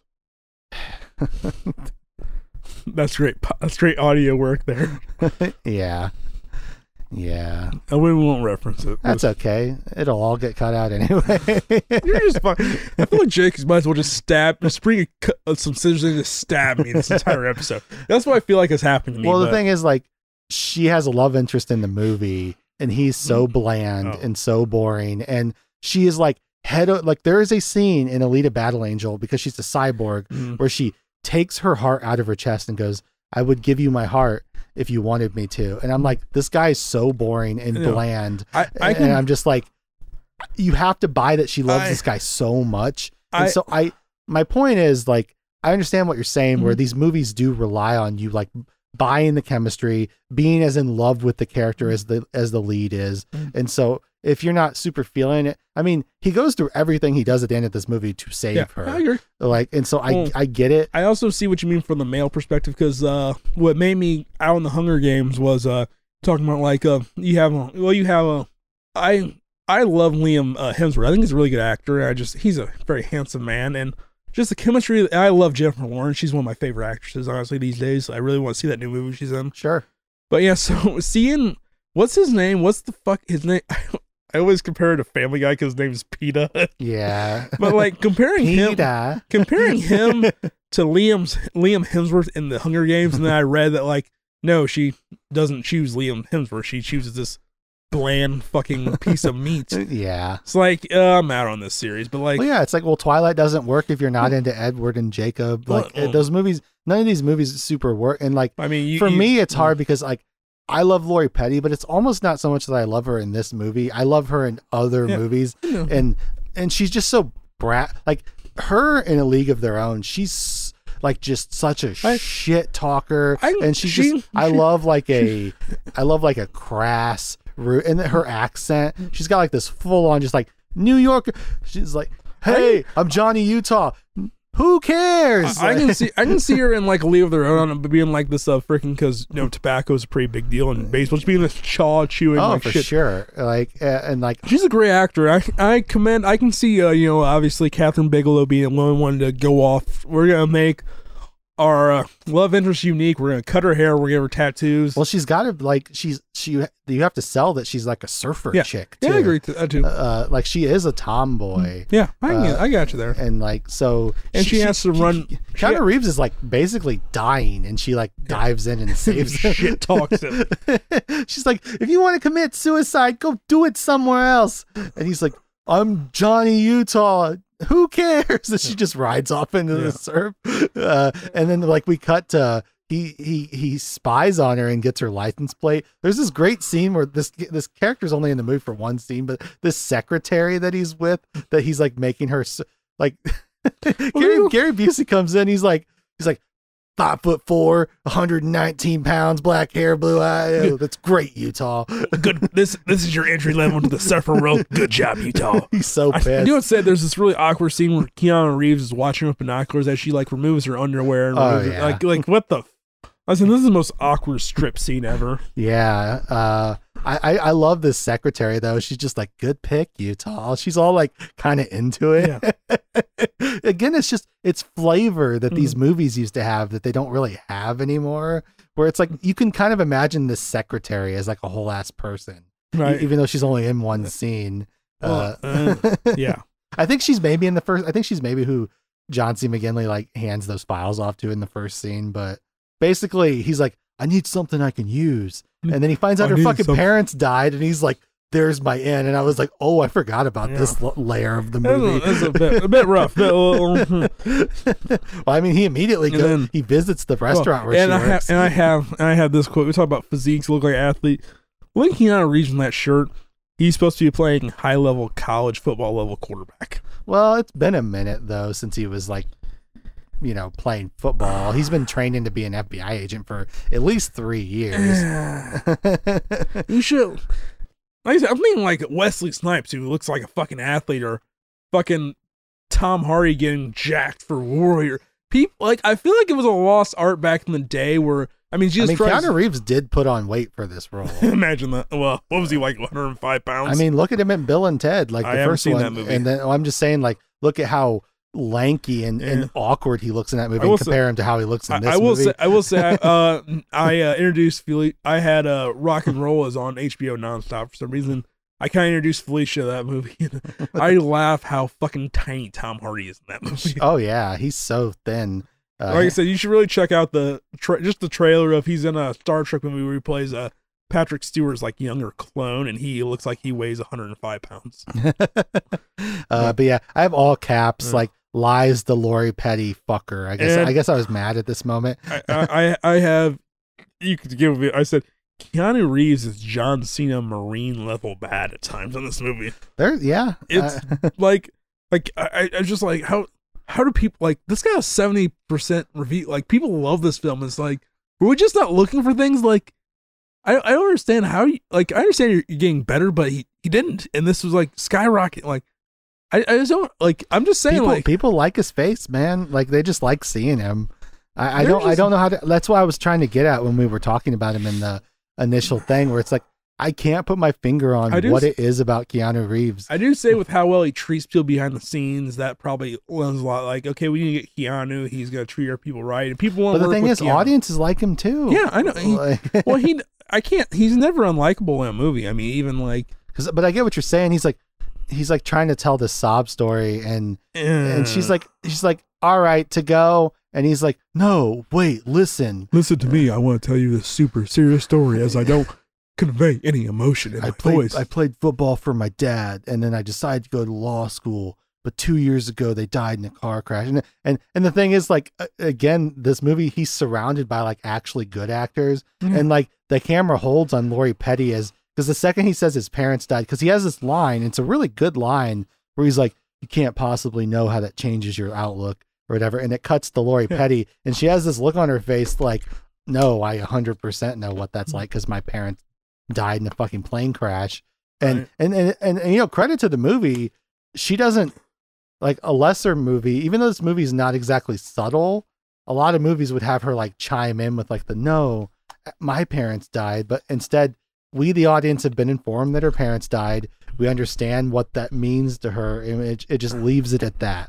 And she's not gonna. She's still not sure about him right now. Like, Yeah, but she does agree to teach him. We get like a fun training sequence where like she's, no, pop up, both your thing, you're dead. You're dead in the water. Both feet need to hit. Pop. I just consider this my fiance's brother-in-law during COVID because he's like a hardcore gun nut and everything. Well, they know a friend who was in the military, and he was working on just techniques on like one of the things they were working on was, okay, suppose you're about to go down a hallway, and how do you do it? And he's like, first thing he thinks of is put his head out, and he's like, you're dead. Like, no. But aside of how he says do it is you kind of stay back and you slowly like piece out the hallway. Slowly, you don't put your head out, but like you go back and you see this part, then you see this part. But yeah, I always complete that when I think the brutal honesty where it's like, nope, you're dead. Like, Yeah. let's stop. Restart. Well, you have to be hard on people Yeah. when it's like Yeah. the thing is like surfing can be life or death, and Well, so I mean, you kind of get that Lori Petty's. I'm pretty sure people have broken their necks surfing. Oh, haven't yeah, they? Like, 100%. it's not a fun. But I imagine you come like. Just imagine what a day of learning to surf feels like. I imagine you come back feeling like you just got the fuck beat out of you with a bunch of fucking like belts. Hammers, just like yeah, it's hammers break bones. I see this as more just like bruising you and just like you're just Sure. like you're crawling. It has to be up there with learning how to do pro wrestling probably, where you're just Oh yeah, falling over and over again. You're hitting the mat. You're doing this. But yeah. bruises in places you didn't know existed. Oh yeah. This is our introduction to Bodhi, though. Yeah. They're on the beach, and you just see him fucking shredding the gnar. Keanu Reeves, of course. Like, the big thing that should be said about this movie is Keanu Reeves and Lori Petty, they're the ones that are, like, the love interest with each other, but ultimately this movie is a bromance movie. Yeah. Mhm. Like, this is a quintessential bromance movie. And our real chemistry that matters, our real love interest is Bodhi. And Keanu Reeves is watching him and he's entranced. Yeah. And we're watching Bodhi shred. He comes jogging up. He Makes out with he scoops up Tyler and kisses her. You get a quick shot of Keanu Reeves being like, oh wait, what's going on here? what's going on right here? I don't understand. And Bodhi's like introduction. I think I had a 57 Chevy that looked like that. He's like, hey Tyler, come here. I want to talk to you or whatever. And they're chatting. I have finally Swayze's here with some fucking charisma or something. Like we got. It's been like I had high hopes of him, but when it's just Keanu Milt to carry the ship with she's a good actor. Lori Petty. Lori Petty. I'll remember this at some point. Tom Petty and Lori. But yeah, it's just like, come on, you man. didn't get to go because you were being petty. Tom Petty. It's like, come on now, Keanu needs some help. Come on, just pick him up. Yeah, here's Swayze to save the day. Oh yeah. So really, he is the hero in this film at this point. There's like a football game going on. They throw it at Swayze and Keanu catches it. It's in this moment I forgot that Keanu, like I talk about, like we did our reference. I love the replacements. I forgot Keanu Reeves was a lefty. He's a straight Steve Young out there. Yeah, and then I have my note, Shane Falco origin story, because he will forever be Shane Falco to me. Like Shane Falco over Johnny Utah to me. Sure, yeah. There's a lot of trivia of like, he trained with like UCLA coaches to like learn how to throw. Ultimately, he only throws the ball a couple times, looks okay. Which this is hilarious. He doesn't look terrible though. I will say that. There's some of the ex-presidents, spoiler people. Some of those guys in Swayze's crew throwing the football. It's like, no, don't throw that ball. Yeah, but this football scene is pretty great. It's also hilarious that like one of the guys just straight tackles Keanu Reeves. I have a backstory. I don't care if you want to cut this, but no. So another one of our friends, who's a football obsessed man, Jake knows who I'm talking about. But no, he went to a graduation party once from someone we went to high school with, and the guy's friend lived down the street was when we were seniors. There's this guy who went to a local high school that's big for football stars called Bishop Lures. Lawrence Barnett was his name. Lawrence Barnett was a 3-star recruit that committed to the University of Indiana here. And if you're unfamiliar with football recruiting, college football recruiting, 3-star is okay. A 5-star is like a can't miss prospect. 4-star is okay, he's probably going to make it to the NFL. 3-star is like, we'll take him, but he's not going to be greatest. And so they played touch football. And our friend G was there too. He was there. And he said, watching this 3-star recruit just embarrass people in touch football. Like, nobody could touch him, faster than everybody. And then you watch Johnny Utah, a high-level college quarterback, just get tackled by this surfer dude. Yeah. And also Keanu Reeves has like one of the worst bodies probably on that beach of all the people, just saying. I mean, in Utah's defense, we do find out pretty quickly that he had a horrific knee injury that stopped him from, I'm just saying, I don't think Johnny Utah is moving quite like Johnny Utah used to move. This is also where you as a film nut, you kind of excuse that because it's a movie. Me as a sports nut, it's like, no, like I don't believe this. Well, but the thing is, like, he can't. I'm just saying, if your knee was, as he puts it, like he's like, my knee got bent back 90 degrees in the wrong direction. It's like, well, I had surgery for 2 years and missed my shot. Also, try running around on a beach. Yeah, beach sucks. I have another note about the beach later.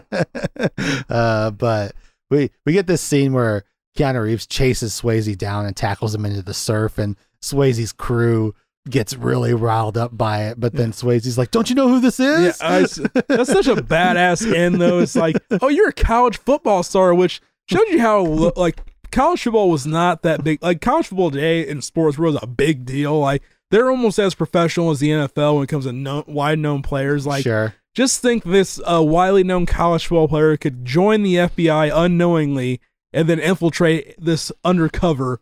It's like, it's Johnny Utah. He beat SC. Like, yeah, he's like, you played USC, the Rose Bowl, right? Like, there's even like a ADR almost of like one of the surfer guys just being like, "Oh, I didn't realize, man. Sorry." Like, they're all like super cool with him suddenly. Yeah. But it is like, yeah, it turns out that it's another layer to Bodie where it's like, oh, he knew. Yeah. Like, he invited this all-star quarterback to play football with them and knowing who he was the whole time. I have my notes. That's such a good end, being the, like, of course no one's going to suspect the all-star quarterback as an FBI agent. That's what, like, it's not a good movie, but that's kind of what I love about Triple X, because Vin Diesel plays Xander Cage, who is a well-known extreme sports guy. And so when he goes undercover, the Xander Zone, he's like, like they already love him because he's like famous. Like, I kind of love that little angle. It goes back to another movie that wasn't a great movie, but I like. Has Owen Wilson, Eddie Murphy, and it's called I Spy. Sure. But yeah, Eddie Murphy is like a famous boxing star, but they use him as cover because no one's going to suspect that. Of course. Yeah. So it's such a good end when you use a celebrity, and I don't know what happened here, but my next note after that is Keanu is making me laugh at this point where he tries to explain himself. Oh, my knee bent backwards. Why'd you make the NFL? I had to have surgery for 2 years, just missed my opportunity. You're a lawyer? I went to law school. What they say? It's like I don't know any lawyers that move like that. He's like, this one does, or this one does, or whatever he says. Yeah. And then they say point blank because my 30-second note is he said it. Famke Janssen is the. I was like trying to remember who the woman was in I Spy, and I was like, oh, she's. There's a couple. You're hitting all the notes on me right now. Well, there's a couple scenes in that movie that I remember as a coming of age moment, a teenager being like, "Whoa, hang on a second." I have a Famke Janssen moment too. I'm just gonna look up. You can continue while I search that. They get yelled at by John C. McGinley. Keanu Reeves is just holding a surfboard the whole time. He's so bad at them. He's like, "You spent 2 weeks. You haven't turned up fucking anything. Don't you have anything for me?" My Famke Janssen moment is Rounders. Just saying. Oh, okay, sure. And Jean Grey. She's good in everything. Like, she's good in Taken. Like, yeah. I didn't. Oh wait, that's a different movie. I didn't lie, Annie. I didn't lie to you, Annie. I just didn't tell you certain things, which is a fucking man quote if there ever was one. Oh, I gotta watch that movie still. I never thought in a million years at my age I'd be a Liam Neeson, but I want to see everything Liam Neeson. I think every man hits the phase where they want to watch old men just do cool shit. Like, Well, there's no young action stars. I think the closest thing we have to a young action star is Chris Hemsworth in those Extraction movies. I I think. thought you were gonna say Boyd Holbrook. Fuck that guy. No, he's on Justified right now, and he has like twice the charisma that he had in The Predator. Like, he plays the bad guy. He plays this like they call him the Oklahoma Wild Man, where he's just kind of like live wire, where he's doing all these goofy. He's like, he could be joking, then kill someone next. And it's like, and it's great, but I still fucking hate him. And by the way, we discovered after that he was the next Jim Carrey. Just saying, because Sure. it'd have to be funny. Because what's her name from freaking See No Evil, Hear No Evil, which those legs, man. Did you see him? Just saying. Yeah, I saw him. I they said her boobs were out, so I went to that scene. I missed that scene, unfortunately. Oh, really? That was like one of the first scenes I looked up. Join the thirsty group here. We get a pretty funny sequence where basically they had found some hair from the last robbery, and it's like, and Keanu Reeves has a theory. It's funny because now it's flipped to where Keanu Reeves is kind of defending the surfer theory, and Busey's kind of like, "What are you talking about?" And he's like, "What are you talking about, Utah?" He's like, "These surfers are territorial. Even if you shut their beach down, they'll keep going there." This is obviously very hazardous waste and dumping it in the ocean. So we need to find the hair. But we get a pretty funny sequence where they're collecting hair. Yes. Where Gary Busey like comes up to these two stoners. He's like, Hey. "I'm collecting." What does he say? He's like, "I'm collecting this for my girlfriend." I'll collect this for my girlfriend. He's like, "The guy was a narc, man. Oh, he didn't bust us though, dude." And Keanu Reeves is like, "Whoa, you got something crawling on you."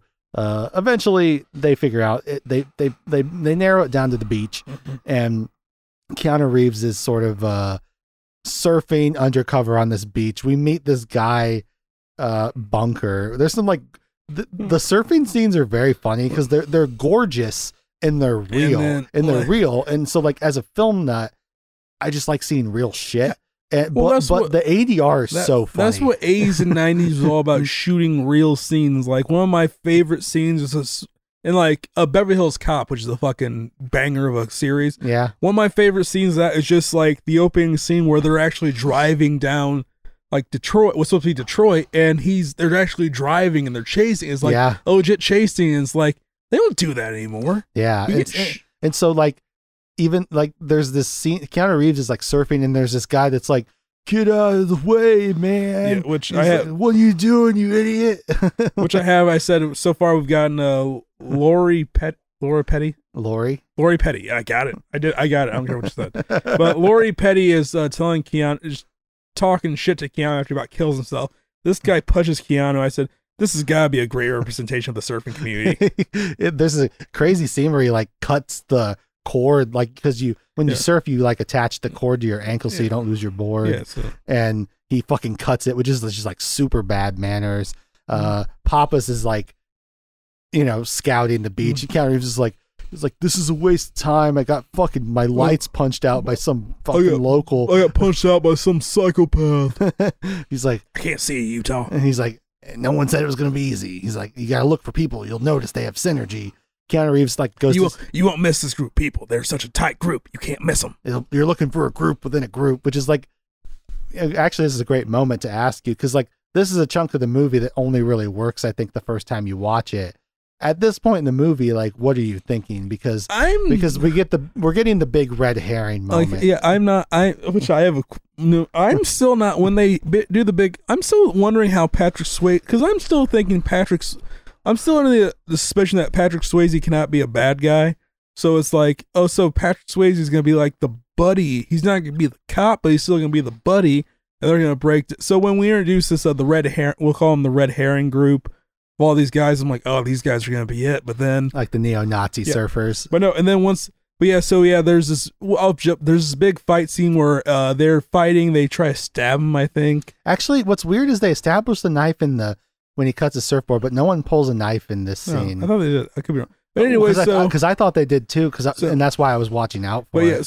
But I honestly did think that when they first introduced this group, like, oh shit, this is the badass group. This is gonna be the group, and then Like, obviously, like, there's this big fight. Pappas loses sight of Keanu, so he's trying to run in, but Bodhi, Patrick Swayze, saves him. He does whatever, then we get the Pappas walking. He's like, you seen some little kid run through here? He stole my car radio. It's like, because he comes in right as he can't find him, and then he sees him, and quickly he's like, okay, I gotta protect this cover, all this stuff. And it was the moment where Bodhi invite him to a party, and then Keanu pretty much wants to set up surveillance on this red herring group. I discovered that's what it is, and then I have my note here that I've shadowed this for you. I said, I just realized I've seen this movie before, except to have Paul Walker and Vin Diesel in it. Oh, so we've landed on it. Yeah, which, do you agree? Yes. Yeah, and that is like the first Fast and Furious movie is a very unsubtle ripoff of Point Break. Which is also like, I feel like because what that series had turned into, people forget how fucking awesome that first movie is. Yeah. Like, Vin Diesel's a fucking... You want to talk about, like, Vin Diesel Day where he's on screen, he's fat and out of shape, and... Well, I can't remember. This is the last one I watched where it's like, it's the Steven Seagal treatment. They don't show him from the neck down, I feel like.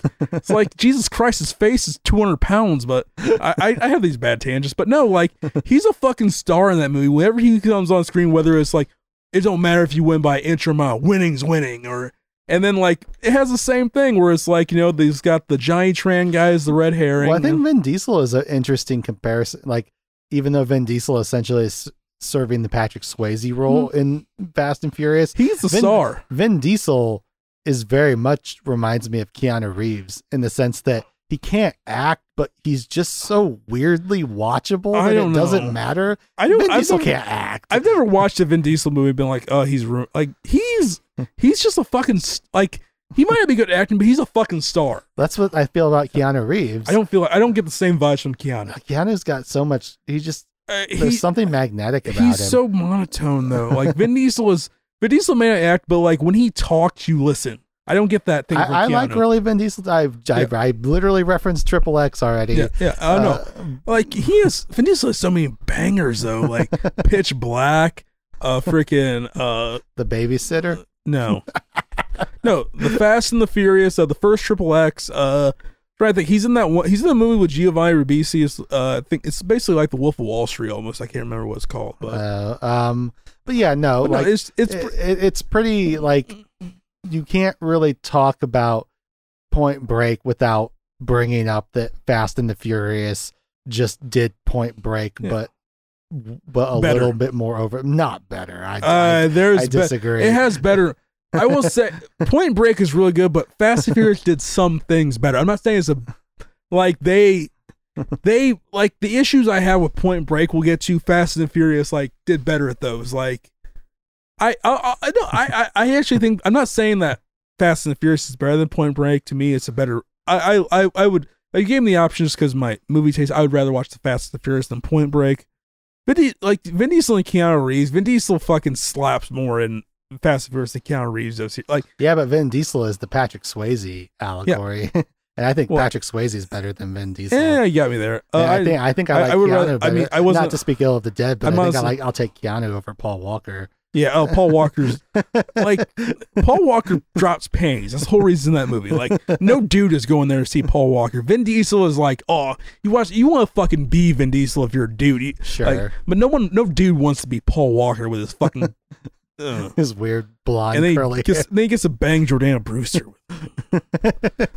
They're like these neo-Nazi surfer guys, and I wouldn't say that. That's what they call them in the movie. Like Keanu or Patrick Swayze's like they're skinheads. They have like weird beliefs. Aren't like a couple of them like Pacific Islander? Definitely, like they got the tattoos. They just kind of refer. I'm just going by what Swayze said. This is still very early '90s where we don't really know our pronouns for things.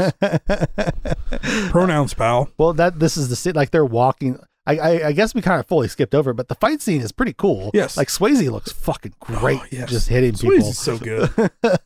He just like spin kicks somebody and knocks another guy. Roadhouse. He just looks so good. And like, Keanu holds his own against like 5 people for the first part, which is a pretty funny where you get this, oh shit, where you're thinking, oh, these are the guys. But like very quickly, because you're obviously, if you're like, I imagine back in that day it was a pretty like, you're thinking, oh, these are the guys. Because my big thing is like they're just too jockish and meatheady for me to like I don't remember how I felt the first time I watched it, but that's why I wanted to get your take, No, it because went from- I'm watching it. I'm like, these guys just don't seem competent enough. It quickly for me goes from when, like I said, when I first see him, like, okay, these are because I'm still thinking Swayze is going to be more of a good guy than a bad guy. So Sure. yeah, when they first show up and it's like, okay, these are the guys, and that whole scene happens, and Swayze's like, come to our party later, and then like I make a note where it's like, Keanu seriously can't be this blind. Like he's looking for this really tight group of guys, and this like right in front of him. Yeah, it's pretty Like, funny when we get to and the scene I where, will- he like, finally sees him. I will and say goes, "Oh." where I said Fast and the Furious did it better. Fast and the Furious, I feel like built a better like bromanship between Paul Walker and Vin Diesel than it went longer because like all we have for the bromanship with Keanu and Bodhi is he went to one party and he surfed with them night once. With Vin Diesel and Paul Walker, we get the party scene. We get the hey, you're gonna build this car with me in my garage. You're pretty much part of my crew. We're gonna do this race stuff. Like it did a better job of building the bromance between them. Yeah, it's just like I was so shocked when I found out that when they were doing the big reveal and everybody knows, it's like there's an hour left in this movie. Where are we gonna go from here? And I feel like they could have done a better job building the bromance further. a little bit. It's one of those things where this movie is trusting the audience. But the thing is, like for me, I think it's pretty telling when you talk about, well, I wasn't thinking of Swayze as the bad guy. It's like he is so magnetic that it's hard to think ill of him. I think the whole point of Bodhi is you're drawn into his sphere, and you're right.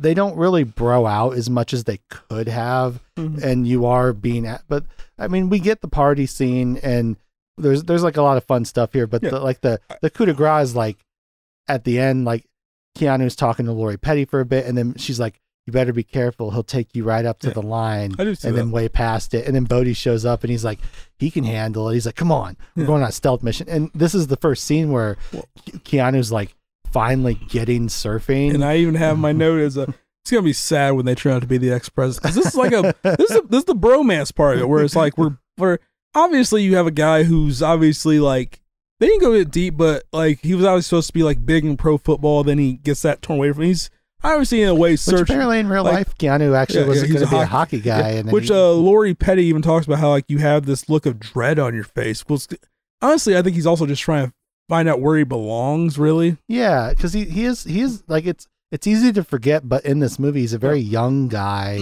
He's like, I mean, he seems to take being an FBI agent really seriously, but at the same time, it's like, I mean, if you really put yourself in his shoes for a second, imagine a life of just like hanging out, partying, surfing, robbing banks. Like, Oh yeah. there's an allure to it and then like you're just, getting with Lori Petty and just like hanging out Which- and like, I also want to bring this up. Did you notice how fucked up the sound was when they were when him and Swayze were in the water? Like the words, the mouths weren't matching with the sound. yeah, not And at I'm like, all. this is fucking awful. yeah, the ADR during the surfing scenes is just like, they clearly dubbed it in later and we're just like, yeah, it doesn't really matter.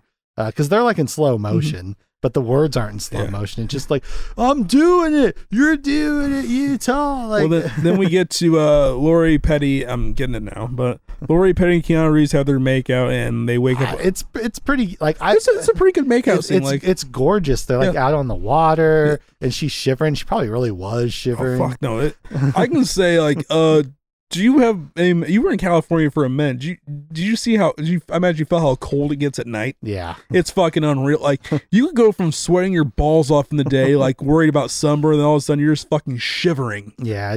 And then like, he's like, come here. And like they kiss. They clearly like, there's a great moment where I love when, because like the guy that like starts the fire is doing so much business. He like stabs the fucking, what do you is that kerosene or something? Yeah, and or it's lighter fluid. I think It's like lighter fluid literally has a spout for you to like squirt, but he just like fully stabs it, sprays it all over and he keeps like spitting beer into the fire. I just love this guy. He's just doing so much. And then Bodhi comes in. He's like, leave the fire for them. Cause Bodhi's got, we find out he's like dancing with this other chick at the party. And Lori Petty's like, I taught him that move. And the girl's like, I like it. I was just like, Jesus Christ. It's the old tequila trick. A lot of people, but I also have. Well, clearly it's obvious that insinuate that Keanu and Lori Petty have sex on the beach, Mhm. which I said sex on the beach. That has to be horrible, right? Oh, 100%. Like, I always equate In a movie, if you see people have sex in the shower, in a pool, in a hot tub, on the beach. When I discovered what really happens when you have sex in a shower, it's like, why the fuck why do people think that's fun? It's terrible. I won't go into detail. But yeah, sex on the beach would be awful. No. But I don't like being on a beach just walking. Like, I feel like I feel like you get sand in places you never knew. Like, but I do like this scene where, because it's been set up that they were gonna do this raid on the other surfers' houses. Which I have. This movie is so, like, I am into this movie. I'm like, how is there an hour left? I feel like this is going to disappoint. Yeah. But yeah, we get to the raid scene, Well, which I like the scene on the beach where he wakes up. He's like, oh, I'm late. But it's still like, because I was like, oh, does he run off? And she like wakes up without him. But no, she wakes up and he's like, I'm so late. And then he kisses, and he doesn't want to like leave. He keeps kissing. It's just like a cute scene. I like it. It's very nice. It's very new love. Like, and I can't lie to say that me and my fiance, when we were first dating, we had those moments where you say goodbye 4 times and you kiss, and you kiss again, you kiss again. It's good. It's again, it just speaks to like the chemistry of like the characters, where I highly doubt that's how that scene was written. Yeah, it's definitely she's a good actor. Like I said, she's obviously not my preference why I would like it, but she's a really good, and she doesn't take away from the film. Okay, it's very nice. And so, but he's like late to his own raid, and so we're setting up this raid on this house. And I have this, and the raid happens. It's crazy because so far we have this, like, the most violence we have is like a fist fight. Then we just get this full on, like, it's pretty crazy. Yeah, and then show you like 20 CB, a lawnmower throws off their communication. The FBI. Yeah, I love this stuff where they're getting Gary Busey mic'd up and ready. He throws a dog leash around his neck. He's got Scooby. You see my dog Scooby? He's like even asking people on the street as he's walking by. He's like a little cockapoo. But he goes up to the house. There's like some cops around. Keanu's around back. He's like, we get the detective with a really noticeable hair that I can't stop looking at. But the second he knocks, Keanu notices these guys start getting strapped up immediately. And he's like, advise, don't let him show his badge. These guys got an armory. And they're like, I can't hear him over the lawnmower. Eventually, I guess also notable that this chick just there's 2 women in this house. One of them's in her bra and panties, and she answers the door. She's got there's a podcast I used to listen to that they would call out what they called 80s long butt. She's got 80s long butt going on. There's multiple floors on that butt. But I think it has to do with the underwear, unless the old school 80s underwear, it rode super high. Yeah, it makes people's butts look super long. And so when you see her from the back, you're like, what's going on there? Amin would not be happy with the cheekage in that scene. But basically, Keanu's like trying to warn them, but it's just like good tension building. Like, you're like, oh shit. Like, I don't know for you, are you like fucking Papa's is gonna eat it here? I'm interested to see where this goes. Like, this obviously, and I'm also like trying to, because I like at this point I'm full on just comparing this movie with Fast and the Furious, and it reminds me when they do the raid on Johnny Tran, who's like these guys are the red herring for Patrick Swayze. In the Fast and the Furious, Johnny Tran is like Vin Diesel's rival. He's the very obvious red herring for this one. They do a raid on him, and they make a giant deal. Paul Walker, not to get noticed, puts a mask over his face and like hides his hair. Yeah. So the whole time I'm just wondering, well, how's Utah gonna not? Because even Gary Busey makes notes like, Utah, I want you on this, and I want you blowing your cover. Yeah. Like, so it's just like, I like that layer to it. Yeah. Which I feel like he needs to wear them. Like, he probably should have had like this is what, I'm not saying it's a better movie, but Fast and the Furious they covered their options. True. I think they weren't taking this raid as seriously as they should have, and you know. I don't think any of the FBI agents actually ultimately die from this raid, but the one guy gets clipped. Yeah, no, the hair dude gets stabbed in the back by a naked chick. Yeah, but things just go sideways immediately. Which I say, like, what's the probable cause for this raid? Because once again, well, they do mention that. Oh, there's a lot of possession, assault. There are a lot of violent crimes. Well, they're doing the stakeout, and they're like, when is Ward gonna push the warrant? And they're like, we'll have the warrant by the morning. So they did have a warrant. But I once again, I'm just saying it is mentioned. No, you challenged me on how Fast and the Furious did things better.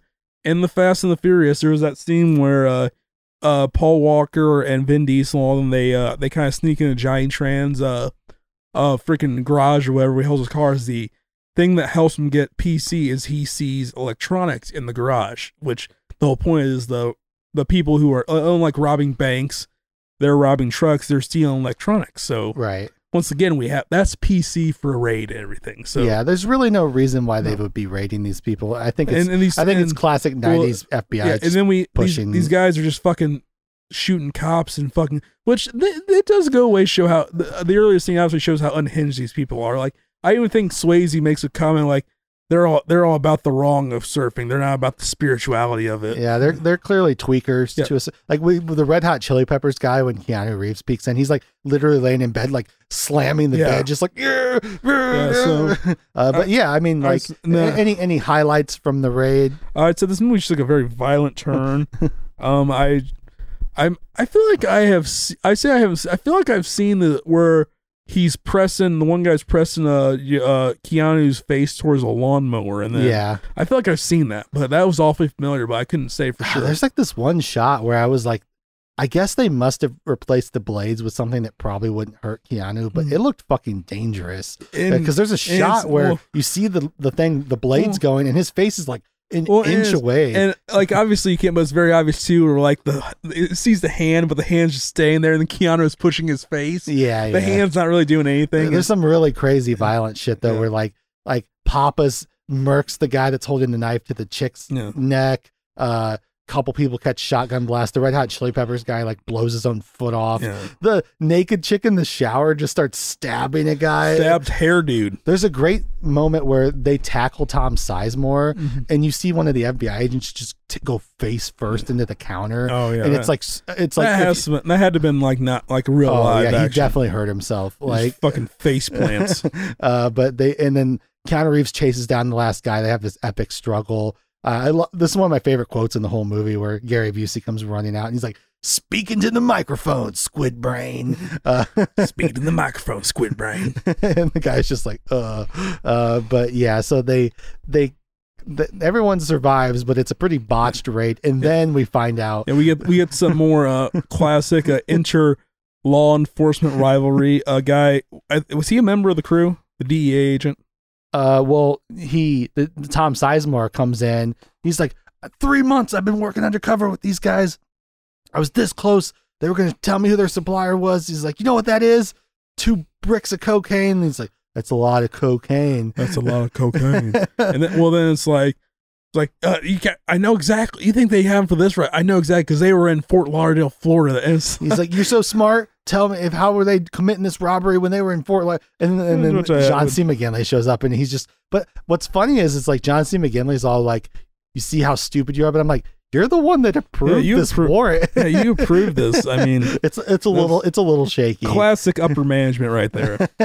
But it is very much like, oh shit, they fucked up. Like, I think I literally wrote down, Keanu, like, how were they committing this robbery when they're in Fort? And Keanu Reeves just goes, oh shit. I have, this seems like this was very poorly planned. Which is like, they not know Sizemore was like, I guess maybe he's a D agent. He's not FBI. There's no communication between, like, pretty much DEA hates FBI hates local PD, and it's one of the reasons why, crime will always win, because, I mean, we can't get along. Law enforcement are too busy measuring their dicks as opposed to, like, getting shit done. Yeah, instead of, like, it's why our system sucks. But they go back to the beach, but this is the moment. Now that it's been botched, he sees the 4 guys surfing the Nar together, and he just has this fucking 1,000-yard stare, which I will give Keanu this. Well, like, the look on his face is he looks like... Well, especially when the one dude shows his ass, which is pretty common. Yeah. Which I also forgot, one of the reasons why Gary Busey thought that the guys were surfers, he pointed to the guy who shows his ass tan line. Yeah. Even though they wear bodysuits usually. Yeah. So I don't know what that's all about. I know Todd Maravich was a USC quarterback. He liked to surf naked, but I don't know. But Lori Petty's like, what's wrong? He's like, I gotta go somewhere. Forgot I had a client. And so he goes, and I think he basically we get a scene where he goes to Papa's. He's like, I followed them around all day. They went to this bank. He basically was like, it's them. I know it's them. And Papa's is like, last time you had a theory, it didn't really work out. Last time you had a theory, it didn't really work out, did it? And then he's like, I'm telling you, this time they're definitely going to hit the bank. They moved all their shit. And they're like, the Papa's is like, okay. Which again, I don't know if they're so on the outs of the FBI, they have no backup. Which that's another thing. Yeah, they got like a whole force for a fucking raid on flimsy PC. But it's like, okay, I got the real legit guys this time, and it's like Busey and Keanu Reeves, and I also have, just show you where my mind is at. 'Cause once again, like at this point, I'm comparing it so much to the Fast and the Furious. Bad. We don't get the big reveal about the Fast and the Furious till like the last probably, would you say 30 minutes of the movie, where it becomes obvious, like, yeah, it has to be them. There's no other one. Where this is like, we're still like 40 some minutes left, and the reason the back half of this movie is so elongated is because we get 2 skydiving sequences. Yeah, because Patrick Swayze loves to skydive. Yeah, I mean, it's pretty cool to see the actor actually jump out of a plane for real. Yeah, you were like all these people sucking off Tom Cruise these days. I mean, you it's can cut cool. that was very bad. You can cut It's that. cool. Like I mean, I get it. Like I watched a video where this real skydiver was breaking down movie skydiving scenes, and I sat through him talking about Mission Impossible to get to Point Break, and I was like, but the thing is, it's like, we haven't gotten to the point where you can match the reality. Yeah. And so when I watch movies like this, and you're looking at the movie, and towards the end of the movie, the camera is in Patrick Swayze's face, and then he rolls backwards out of a plane and really jumps out of a plane. It's like thrilling. I think that's thrilling. Like, I don't know. It's pretty cool. I'm like, also this goes to later, but I was wondering what I was talking about. One of my notes, it says, isn't Keanu supposed to be undercut? It was supposed to be undercut. okay. Yeah. A little typo there, people. It happens. But no, we just get into where, so they're doing a steak. Yes. Again, this is the thing I talked about where it's like just 2.5 minutes of pure uncut Busey here. Where it's like, that Calvin Hobbs is hilarious. Yeah. Hey, there's a sandwich shop around here. They got the best meatball subs around. Give me 2. It's about lunchtime. It's 10:30. Yeah, it's 10. You do the Keanu way better than me. But yeah, there's meat. Give me 2. Like literally, if you look up Point Break, the "Give me 2, Utah," it's like an iconic line from the give movie. me 2, Utah. 2. Give me 2, Utah. Which we also get the most show of incompetence. But how awesome is it to have this shot from like inside the restaurant, and Keanu's like getting the meatball subs, and in the background you're just seeing the presidents like roll up and pile out of the car. It honestly reminds me of this commercial. I can't remember whether it was real or not, but it's these bank robbers. They just robbed a bank and they're all pumped up. They hop in their car. They're about to take off. Just then they're surrounded by cops. The cops pull out their guns and they run right into the bank, and the robbers just slowly drive away. That's what it reminded me of. It's like, what? I was like, what's the fuck is going on here? Like, yeah, that's where I was like, is Gary Busey supposed to be that incompetent? Yeah, I don't know, but it is like there's so many specifics here. They do see them take off, so we get part of a car chase. Well, this is where I get Utah's supposed to be undercover because he just runs at them like, yeah, look at me. He's like, FBI, fire. FBI. He also just fires wildly at them. Yeah, that's some Will Smith shit right there. Car chase looks great. Yeah. You know, real 90s cars. Oh, there's this one moment where the car like skids out onto the road like fishtailing. Looks fucking incredible. But really the highlight I think of this whole sequence is not the car chase but the foot chase. Yeah. I'm curious for you because a lot of people this foot chase is really iconic. I'm curious how it hit you as a first time viewer. It's definitely it's 90s action. It's, you know, everything that has to go to where, because it also points out to where, because they mention how smart the robbers are earlier, where Gary Busey says they never hurt anybody, which Patrick Swayze. Oh yeah, I guess it's worth mentioning that. Oh wait, never mind. This is a completely different robbery. No, he's pretty aversive to hurting people because there's a scene where they take a guy's car and they holds him at gunpoint. And it's very obvious like he doesn't want. He's like go. It's almost some Ernie Hudson shit. Run away, just run away now. Yeah, but so they do that, and So he runs away, but then he obviously gets like too overboard with the fire and lighting the Yeah, getaway. that's a weird scene. Like I thought, it looks great though. Well, yeah, I thought this was gonna be like a like how ran- cool is the shotgun yeah, flamethrower? I thought this was gonna be like a random side character who obviously gets gunned down, and it's gonna be like this big thing. But no, it's obviously we get a foot chase, which good old fashioned foot chase is always great. It's probably one of the best foot chases in cinema. It's thrilling. It's kinetic. They go in and out of houses. They go through yards. It's bad. He gets a dog thrown at him. Yeah, my nose fucked Johnny Utah on that. But no, one of my honestly it's off topic, but it's crazy. When I think foot chase, one of the movies that have you ever seen Hollywood Homicide? No. Oh, I gotta add that. It's Josh Hartnett and Harrison Ford are the stars, and there's a scene where they're chasing Corrupt. He was a next Jim Carrey for a minute. I feel like he was putting a lot of movies as the funny guy, but they're chasing him, and it's like, and he keeps like jumping into this canal in L.A. and Josh Hartnett refused to shoot him or jump in the canal, so he's just jumping he's going back and forth. The Harrison Ford's like trying to corner. I like it because it's a thrilling foot chase. It's funny, and you get all this. But I love a good foot chase in a film. You think about this, you think of you won't think this, but I think of Takers. I think of like Chris Brown doing parkour as But Takers is fucking awesome. I love that movie. A good foot chase you can't beat. Where it's I mean, speaking of parkour, like if you do District 13, which was then remade into Brick Mansions. I don't know what that is. District 13 is a French movie, but that's it was basically like one of the first movies where they did parkour. Mm-hmm. Like there's a thrilling opening sequence where this guy's just parkouring everywhere. Have you seen Casino Royale? Yeah. Have you seen Takers? Nope. Oh, you just got at least look up the Chris Brown scene because he is. We might have to do that for this fucking podcast. You're gonna hate it though, so and I'm just gonna. It's gonna be a worse version. I think it'd be a miserable episode. Oh, that's.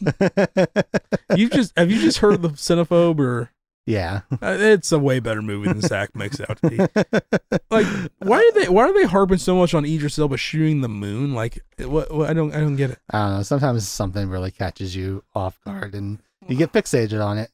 But that's a fucking banger movie. I don't care what anyone says. Speaking of, is Gary Busey just take over my entire voice at this point? You're probably pretty hoarse. We have been talking for a while, too long. But let's keep iconic going. Like. Keanu Reeves points the gun at him as he's trying to climb the fence, and then he can't do it. We get some very close up the eyes, and they found a fucking stunt double that looks exactly like Patrick. If you can find a guy who looks like Patrick Swayze under a mask, because this was not Patrick Swayze, this was a stunt double. Patrick Swayze was promoting Ghost in Europe at the time of this. Yeah, but this is like, it's one of those things where I'm glad you mentioned like, oh, I don't know if I'm sold on the bromance. They didn't spend enough time developing it, because you are being asked to believe like Utah feels strongly enough for Bodhi at this point that he can't bring himself to shoot Bodhi. There should have been more of him being integrated into the surfing world. A little bit, yeah. Like you thought I was immediately saying that Fast and Furious was better. I'd say they did some things better. I think this movie's just asking you to like you're just like, Utah's still finding himself, and so he's really taken by Bodhi and the surfer culture. And Bodhi is very charismatic, but he lets Bodhi get away. Pappas is mad at him. Because Williams, like, you don't miss Utah. Yeah, he's like you're either scared or you've gotten too far to cover. You're never scared. He's like, you were either frightened or you're feeling things, and he's just like, and I know you weren't frightened. Yeah. He's just like, whatever. So they're kind of fucked. They're like, there's no doubt that these guys are bolting. So Utah's like, it's kind of. I think Utah thinks it's over. We get a scene with him and Tyler, and she's like, you look like you want to tell me something, but you just can't. Well, because she already referenced that, like, after the surfing. By the way, after the initial sex on the beach scene, every other scene they're just naked in bed, so they're just fucking like rabbits at this point. Did you say sexual abuse? No, I said the sex on the beach. Sex on the beach. I was like, wait, what? You can clip that. So ever since the sex on the beach scene, like every other scene with them in it, they're just naked in bed. So they're just. I love her like face down with her back. Like that's an iconic. He's got like a goofy football clock. Yeah. It's so funny.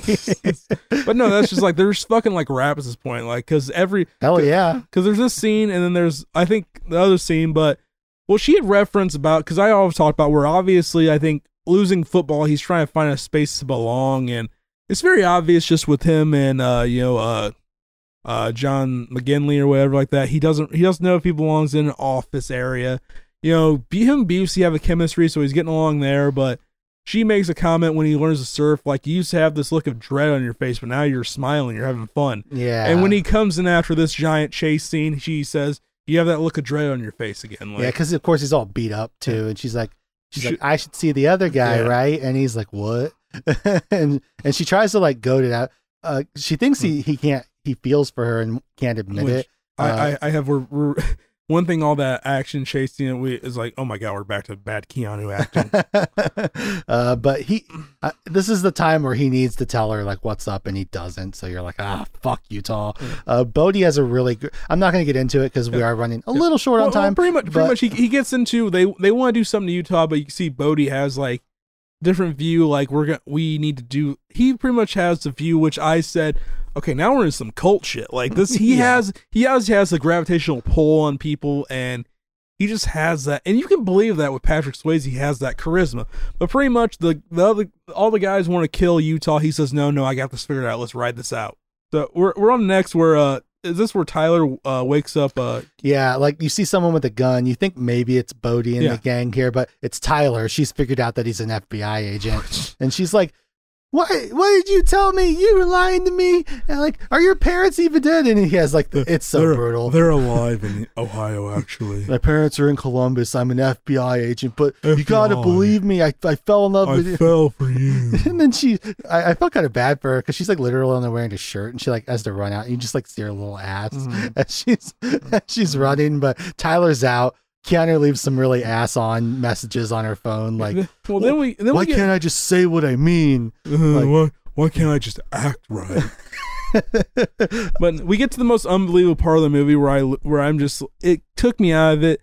Like literally, he had a full fist fight with Bodhi under a mask, and he just waltzes back into this gang like they didn't know it was me. Well, no. I was watching it this time, and I was like, I'm pretty sure Justin's going to be like, oh, so they like don't know it was him, because the movie doesn't do a great job of conveying this.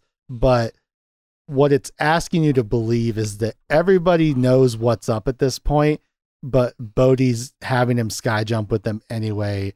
Like Keanu knows that Bodhi knows he's an FBI agent. Why is he there? But he's like being pressured into doing it, like almost like peer pressured. But it's like, it's probably, you're right. It is the most like leap of faith weird moment of the movie where you're like, why would he go along with this? My next note is the Fast and Furious all just said, well, this doesn't make sense. We got to change this. Yeah, it's a little weird. It's definitely very like 90s. Like you're just supposed to go along with it. It's mostly just an excuse to have a skydiving scene. There's so many just excuses. There's some good tenseness though, because he's like, I hurt my knee yesterday. He's like, well, good thing we're landing in the water. And he like shoves the pack back. Well, there's at him. also the thing where it's like, who packed my shoe? I did. Well, no, actually, you just try his, right? And they like swap. I like that. Yeah, that was pretty cool because you're like, what the fuck's going on? Because you immediately think that they're gonna fuck with his shoe and he's gonna like, for sure. Yeah. And you're like, oh, is he gonna die here? But you get this thrilling skydiving sequence, and I will say, you couldn't pay me any amount of money to go skydiving. Fuck no.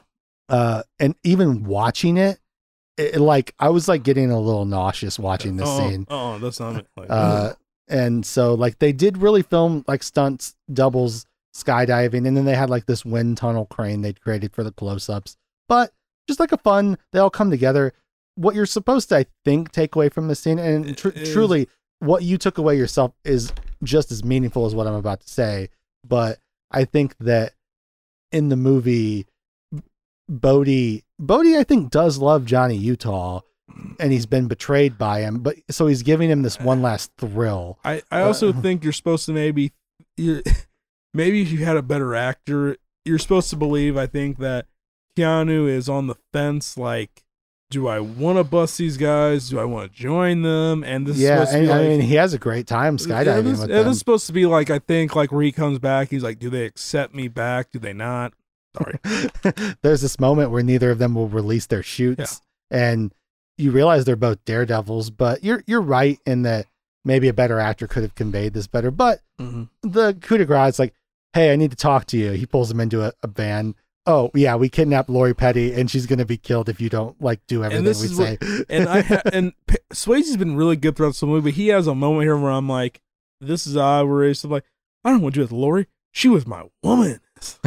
She was my woman. It's like we had time. We shared time together. it's like Swayze. There is a great exchange though, where he's like, "I am an FBI agent, FBI agent," and the thing is, like, Patrick Swayze kind of saves it by being like, "I know, isn't it cool?" Like, it's like he's so unhinged.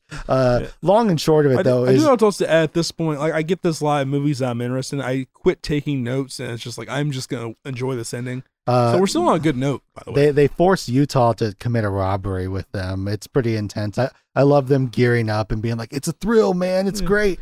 And they pass out. Oh, sorry, we don't have a mask for you. Yeah, they pass them. I guess you don't get to be a president. It's like, that's pretty cool. They go in. Swayze's unfortunately a little too far gone, which is, I think, what they were trying to get at with him going extra with the flamethrower. Like, he's just too far gone at this point. But he demands they get in the vaults, and they go. It takes too long. There's an undercover cop. He shoots at them. Everything goes sideways. One of the guys goes down. I don't remember if it's LBJ or is it Kennedy? Is Kennedy one of the other ones? Like, it's because really? we have Nixon, Reagan, LBJ, and I don't somebody else. I probably just Kennedy. I kept track of. By the way, we also so was Rosie, who's Lee Turkington, Beecher. If you Oz fans out there, was he part of the gang or? He's part of it, but I don't think he does the robberies. Okay. I think he's the muscle. Because he mentions because Swayze's like, that's why I got Rosie. I can't do that. What do you get this idea that Swayze is very non-violent? He preaches this non-violence, but he's a little hypocritical. Yeah, hypocritical. Yeah. But anyway, so basically how it's bad. But so the two long-haired blonde-haired guys in the gang, interchangeable. One I figured out later. One's I think his name Roach. Mm-hmm. I don't know who the other guy is, and there's the short-haired guy, which I lost track of him somewhere in there. It's like, yeah, it's a lot of nameless people we don't spend a lot of time on. Which right. I will say that the Fast and the Furious, we knew all the side characters in that gang. Just saying, was Jesse and Vince? I don't know. Oh, fuck you. I have that movie on DVD though. And I just want to add again, it's a shame what that franchise has done to that first movie. That first movie is I think a good movie for what it is. For an action movie, it's good, but then we just have to ruin it with all kinds of dumb, but go ahead. No, it's just, we don't have a ton of time left, so I don't. We're on the edge. We can burn through this rapid fire. Well, the robbery goes sideways. Pretty great. Like, Utah gets shot. Swayze gets shot. I'm using the actors and characters' names interchangeably at this point, but we saw them put on bulletproof vests. For pretty classic, like, Utah rips the shirt back. When he gets shot, I'm like, what the fuck? Oh, he's got a vest. But we also add what does the man is for some reason Swayze they make a note, they never go to the vault. They go to the teller's drawers, they take what they can. Swayze has them go to the vault, and Keanu says, we don't have time for this. And then off-duty cop wants to be the hero, and he pulls his gun. The security guard. It's like, don't do this, man. Just don't do this. He's like, you're going to back me up, right? Well, yeah, for my, $12 an hour, I'm going to back you up. Ridiculous. Yeah. Absolutely ridiculous. But yeah, the undercover cop does kill one of the guys, and so Swayze fucking pretty gorgeous shot, I think, of Swayze with the fucking revolver, and just putting it out and just domes the security guard, just fucking blows him away, and he looks really tortured as he does it. Mm-hmm. One of their guys dies. He fucking knocks Utah out. Utah comes to. John C. McGinley's just in there being like, well, that's just fucking great, Utah, blah blah blah. They're arresting him. Do you know your rights, Gary? He's like, he knows his fucking rights or whatever. John C. McGinley starts trying to chew them out. I love this moment where he's like, I wrote it down actually. He's like, you know what? You came in, you think you can tell me what to do? He's like, I've been an agent since you were jacking off to the lingerie section of the Sears catalog. I've been an agent since you've been jacking off to the lingerie section of the Sears catalog. He's like, you know what I learned? He's like, yeah, what's that? He's like, he punches him. Fucking knocks him out. He's like, respect for my elders. Respect for my elders. It's so good. You want some plain white to take Utah, or you want me to take him down? Yeah, he grabs Utah. Utah's like, I know where they're going. Yeah, I figured you would. Santa Monica Airport. They go. Utah confronts Bodie. There's like a kind of an awkward standoff. we still get bad cop work from Gary Busey. He gets just jumped by. Yeah, It's like I just like this is some bad. And this is the moment. and This is the moment where I awful- go, "Oh yeah, Busey dies." awful. In this. Well, I expect him to die because like this is really in the early 90s, like this is more, this goes back to, I think, even the original Predator, because you have so many big stars in that, but everybody dies but Arnold and the woman. Because that's how I feel like it was in those, everybody dies. Yeah, We got one guy, because, we didn't, I feel like they felt like lovable characters need to die back then, I don't know. yeah. I mean, But yeah, so anyway, so the blonde guy named Roach gets the drop on Busey. Well, Busey shoots him and then turns his back on him, and then he gets the drop, he shoots him, and then Swayze shoots him, right? well, Busey takes out a couple of the guys. Takes that short-haired guy. Like he takes out the last two henchmen that are left, but then Roach, I think, is still alive. He lifts up his gun, shoots Busey a couple times in the back. Utah and Busey have like a, I keep using the names. No! He runs over. He doesn't, fucking Pappas doesn't even get a last line. He's just like, I hear him go, "My time's short," and then he just like dies, and you're like, "Wait, what?" Take care of business, Tom. And then like Swayze gathers up the guy, grabs Utah. They get in the plane. It's just like they're like, we're gonna do another skydiving sequence. So And at this point, Utah's like, "You won, man. Just let Tyler go." Just let her go, man. You won. And he's like, We "No, get- you're coming and with." I do have to say, I'm still really enjoying it at this point. I said, okay, this ending is getting to the point of dragging at this point. Yeah, they hit in the plane. They're going to Mexico. They're looking for their drop point.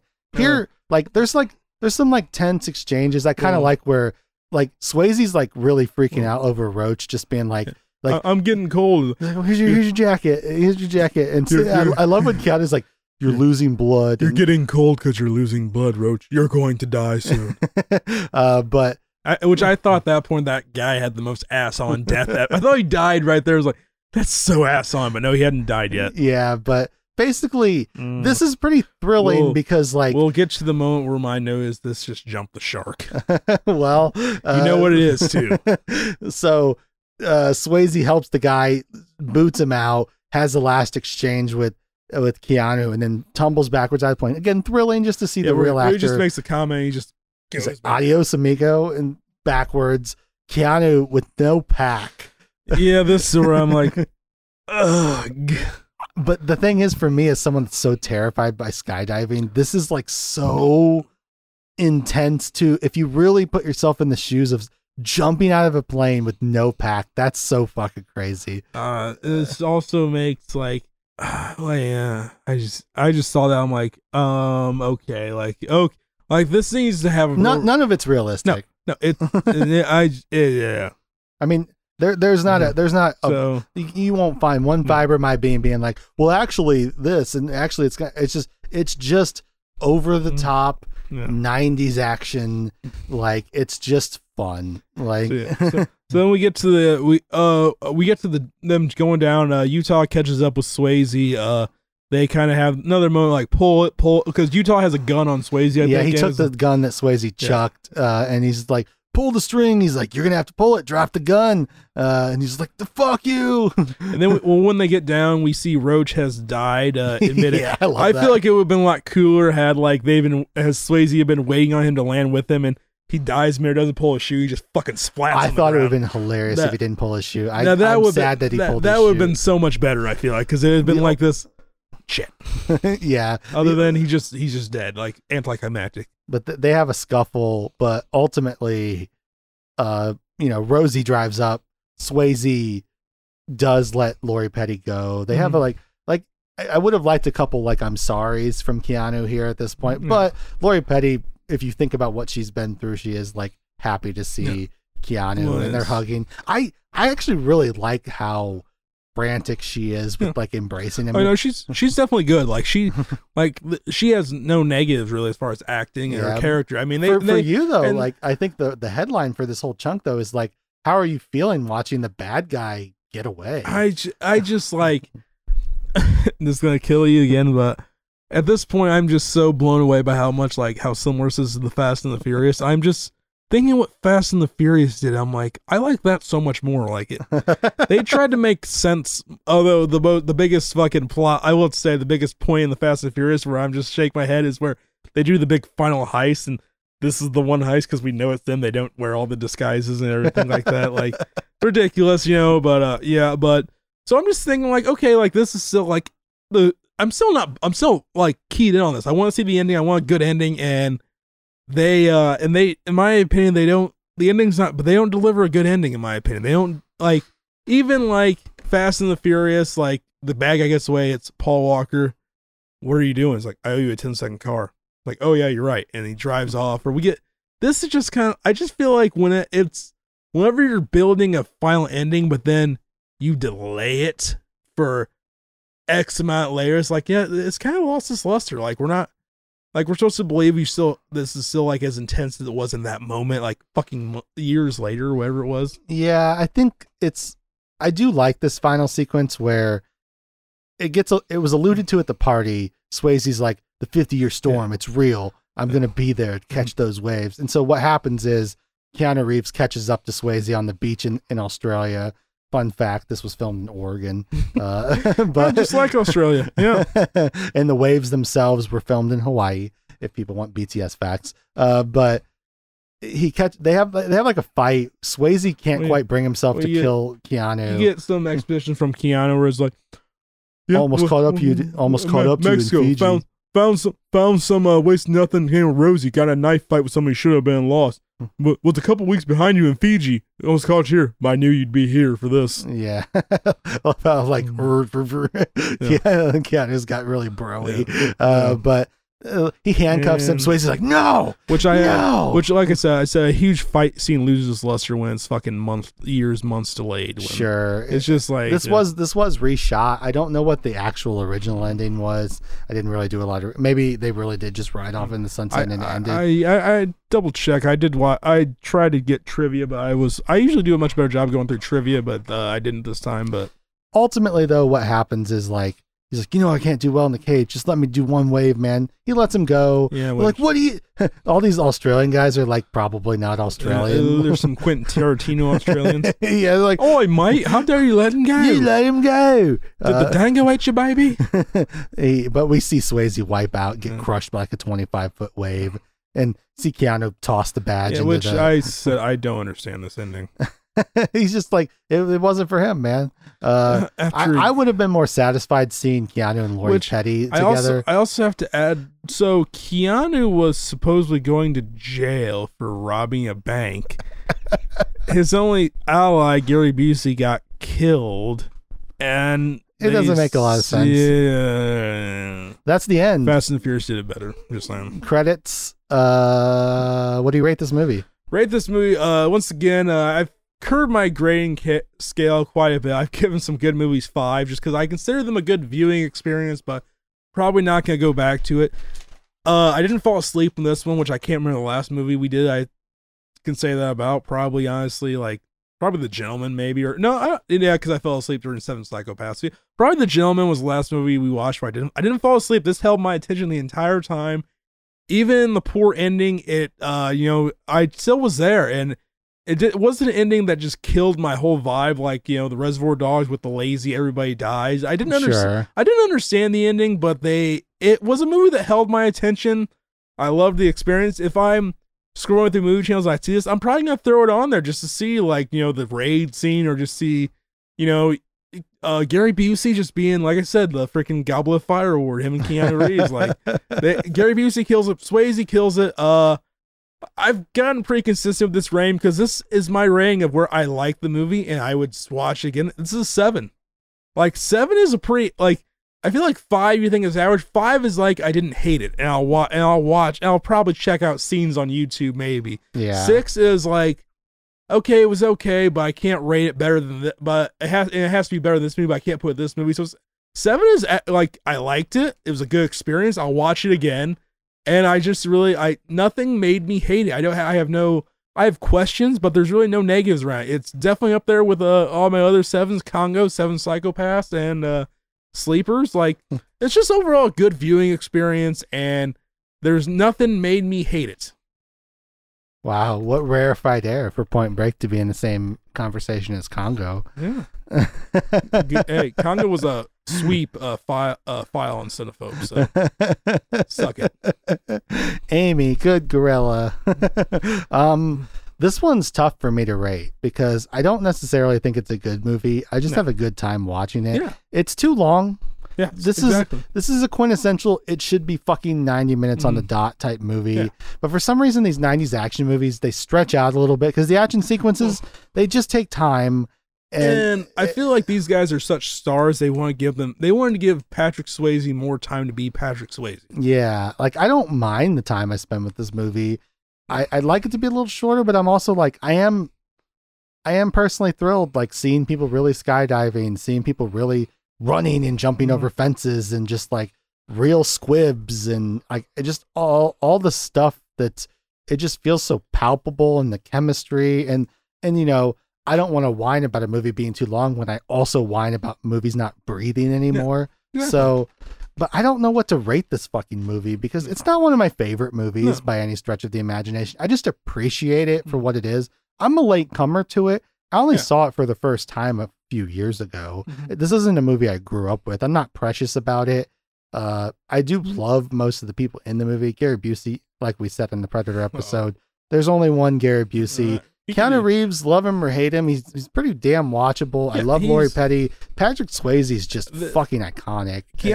I love Keanu too, but if there's a moment where he's unwatchable, it's just he's borderline in this movie. They're just like I said, one of my quotes was Jesus Christ, Keanu. Like yeah. But you know, it's like, you know, I gave sevens on this show are usually reserved for pretty damn good movies. So I think I know you did a tangent recently about 0.5s being bullshit and all that good stuff, but I think we're going to cop out. I think you know what, fine. 6, a 6 out of 10 for Point Break. That's what it is. It's not a great movie, but it's a good viewing experience. There's nothing to really hate about it. I mean, I love the way it's shot. I think this movie's gorgeous. It keeps your attention. Like the highly rated movies I have on here, like obviously The Gentleman is very high for me. Like I was so in the moment with that one. That's still the highest rated movie we've done that I've given to. But number one, why that movie hits well with me, because I was 5 minutes away from like tired out of my mind going to take a nap, and that movie just woke me up. Well, speaking of other movies though, any recommendations? I got plenty of this. Want to go into like, you know, obviously the Fast and the Furious is very similar. If we want to go to like deep cover and kind of like losing yourself, a movie that I watched in the 90s. I'm not sure if it's I wanted to recommend it, but I'm not sure whether it holds up well. It's called In Too Deep. It's Omar Epps and LL Cool J. Okay. So really, I think it really goes into that 90s era where they discovered like they wouldn't have put rappers in movies, but I like it. I think for all his shortcomings as an actor, LL Cool J plays a bad guy in the movie, which he never is. So and he has some really good moments where he like shows just like being like this. He plays this like dominating drug dealer, and he's almost intimidating at times where he comes off. And okay, definitely that one. I showed you a couple Charlie Sheen ones. I haven't seen them, so I can't really recommend them. And Takers is another one with Takers gents. There's a lot of similarities other than the Undercover Agent, but definitely like the bank robbing portion where you have a good team who has a set goals, and when they stray from those goals, when they get themselves in trouble. But yeah. So I love heist movies too. So like when I say that first scene is a top 5 heist scene, like definitely like Takers has got to be on there because it's one of my favorite heist movies probably. Okay. Yeah, I haven't seen it, so maybe I'll have to check it out. You'll hate it. You spoke pretty highly of it. This might be a Planet of the Apes type thing where you are gonna look at that and think Hayden Christensen's a terrible actor. Chris Brown's not very good. Michael Ealy, I love Michael I also Ealy. Just don't like Chris Brown because of all the stuff that he did. It's not really very likable. No, but where I got blind spot, I love Idris Elba. I also love Michael Ealy. He's one of those people that's like, God damn, he's fucking handsome as fuck, and he just has that charisma. It's like, why didn't people do things with him? But anyway, yeah. We mentioned Speed. It's another fun Keanu action movie. Speed, yeah. Talked about Roadhouse already, but I just want to go on record. I really, really like the movie Roadhouse. I think if you like this kind of stuff, I can't imagine you go wrong with Roadhouse. Speaking of Catherine Bigelow, I really do like her vampire movie Near Dark. It's slow and thoughtful and probably not as vampire-y as people that like vampire movies want, but it's almost more like a neo-western type movie. It's just a fun movie. I wrote down Lethal Weapon for some reason. Is it hyper violent, but it knows this? I just think like Lethal Weapon is like a real quintessential like late 80s, early 90s action movie. Along with that, this movie also got me thinking about stuff like Con Air and The Rock. I think you can't go wrong with like 90s Nick Cage in this era. I do think that whereas like Keanu Reeves is this, whoa, like Nick Cage, it's Nick Cage. You know, what are you going to do? I did want to mention Hot Fuzz. Because like they do parody the iconic scene in this movie where Nick Frost rolls onto his back and like fires his gun into the air because he can't bring himself to shoot. Then we mentioned Triple X, but I also want to add, don't even pump into, but Omar Epps does a really good job in that movie of playing someone who's so far undercover he does not know what to do. Like I love that movie. And then, you know, speaking of action modern, I do like the John Wick movies. I think the first one's really good. The next two are fine, and then the fourth one is just pretty cool. They start to get a little over the top, but they're just like good stunts, good gun fu. Keanu Reeves is still not a good actor, but the movie doesn't ask him to do anything. He's just a lot of cunning stunts in that film, huh? He just does a lot of like, yeah, I'm thinking I'm back. Well, they kind of just did the best of Keanu there. They just have a lot of shooting scenes and keep his dialogue to a minimum. He trains like a motherfucker. He looks great with a gun. My wife gave me that dog. That was the hope that your son took from me. But John Wick, we gotta go. So we made better time than last time. Yeah, last time true. we're literally shutting this off and running to the door, so we're not locked in here. But yeah, I really appreciate you guys listening. Rated on Spotify. I don't fucking know. But I need to save the episode and put a couple things away. If I can add a red herring, so next would technically be my pick. I went through a long set of lists for Jake, and we're just going to see where we go with this. Do I want to torture Jake, or do I want to get his opinion? We'll see. Thank you guys for listening. I'll catch you on the flip flop later. Bye.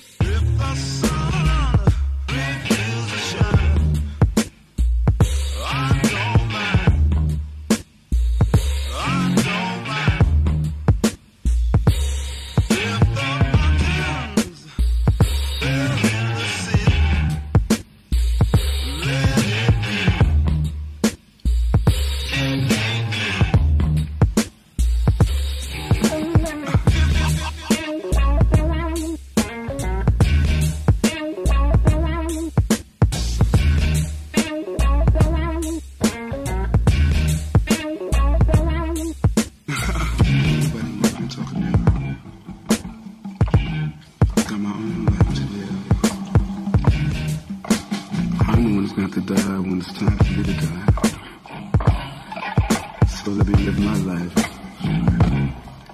the way I want to.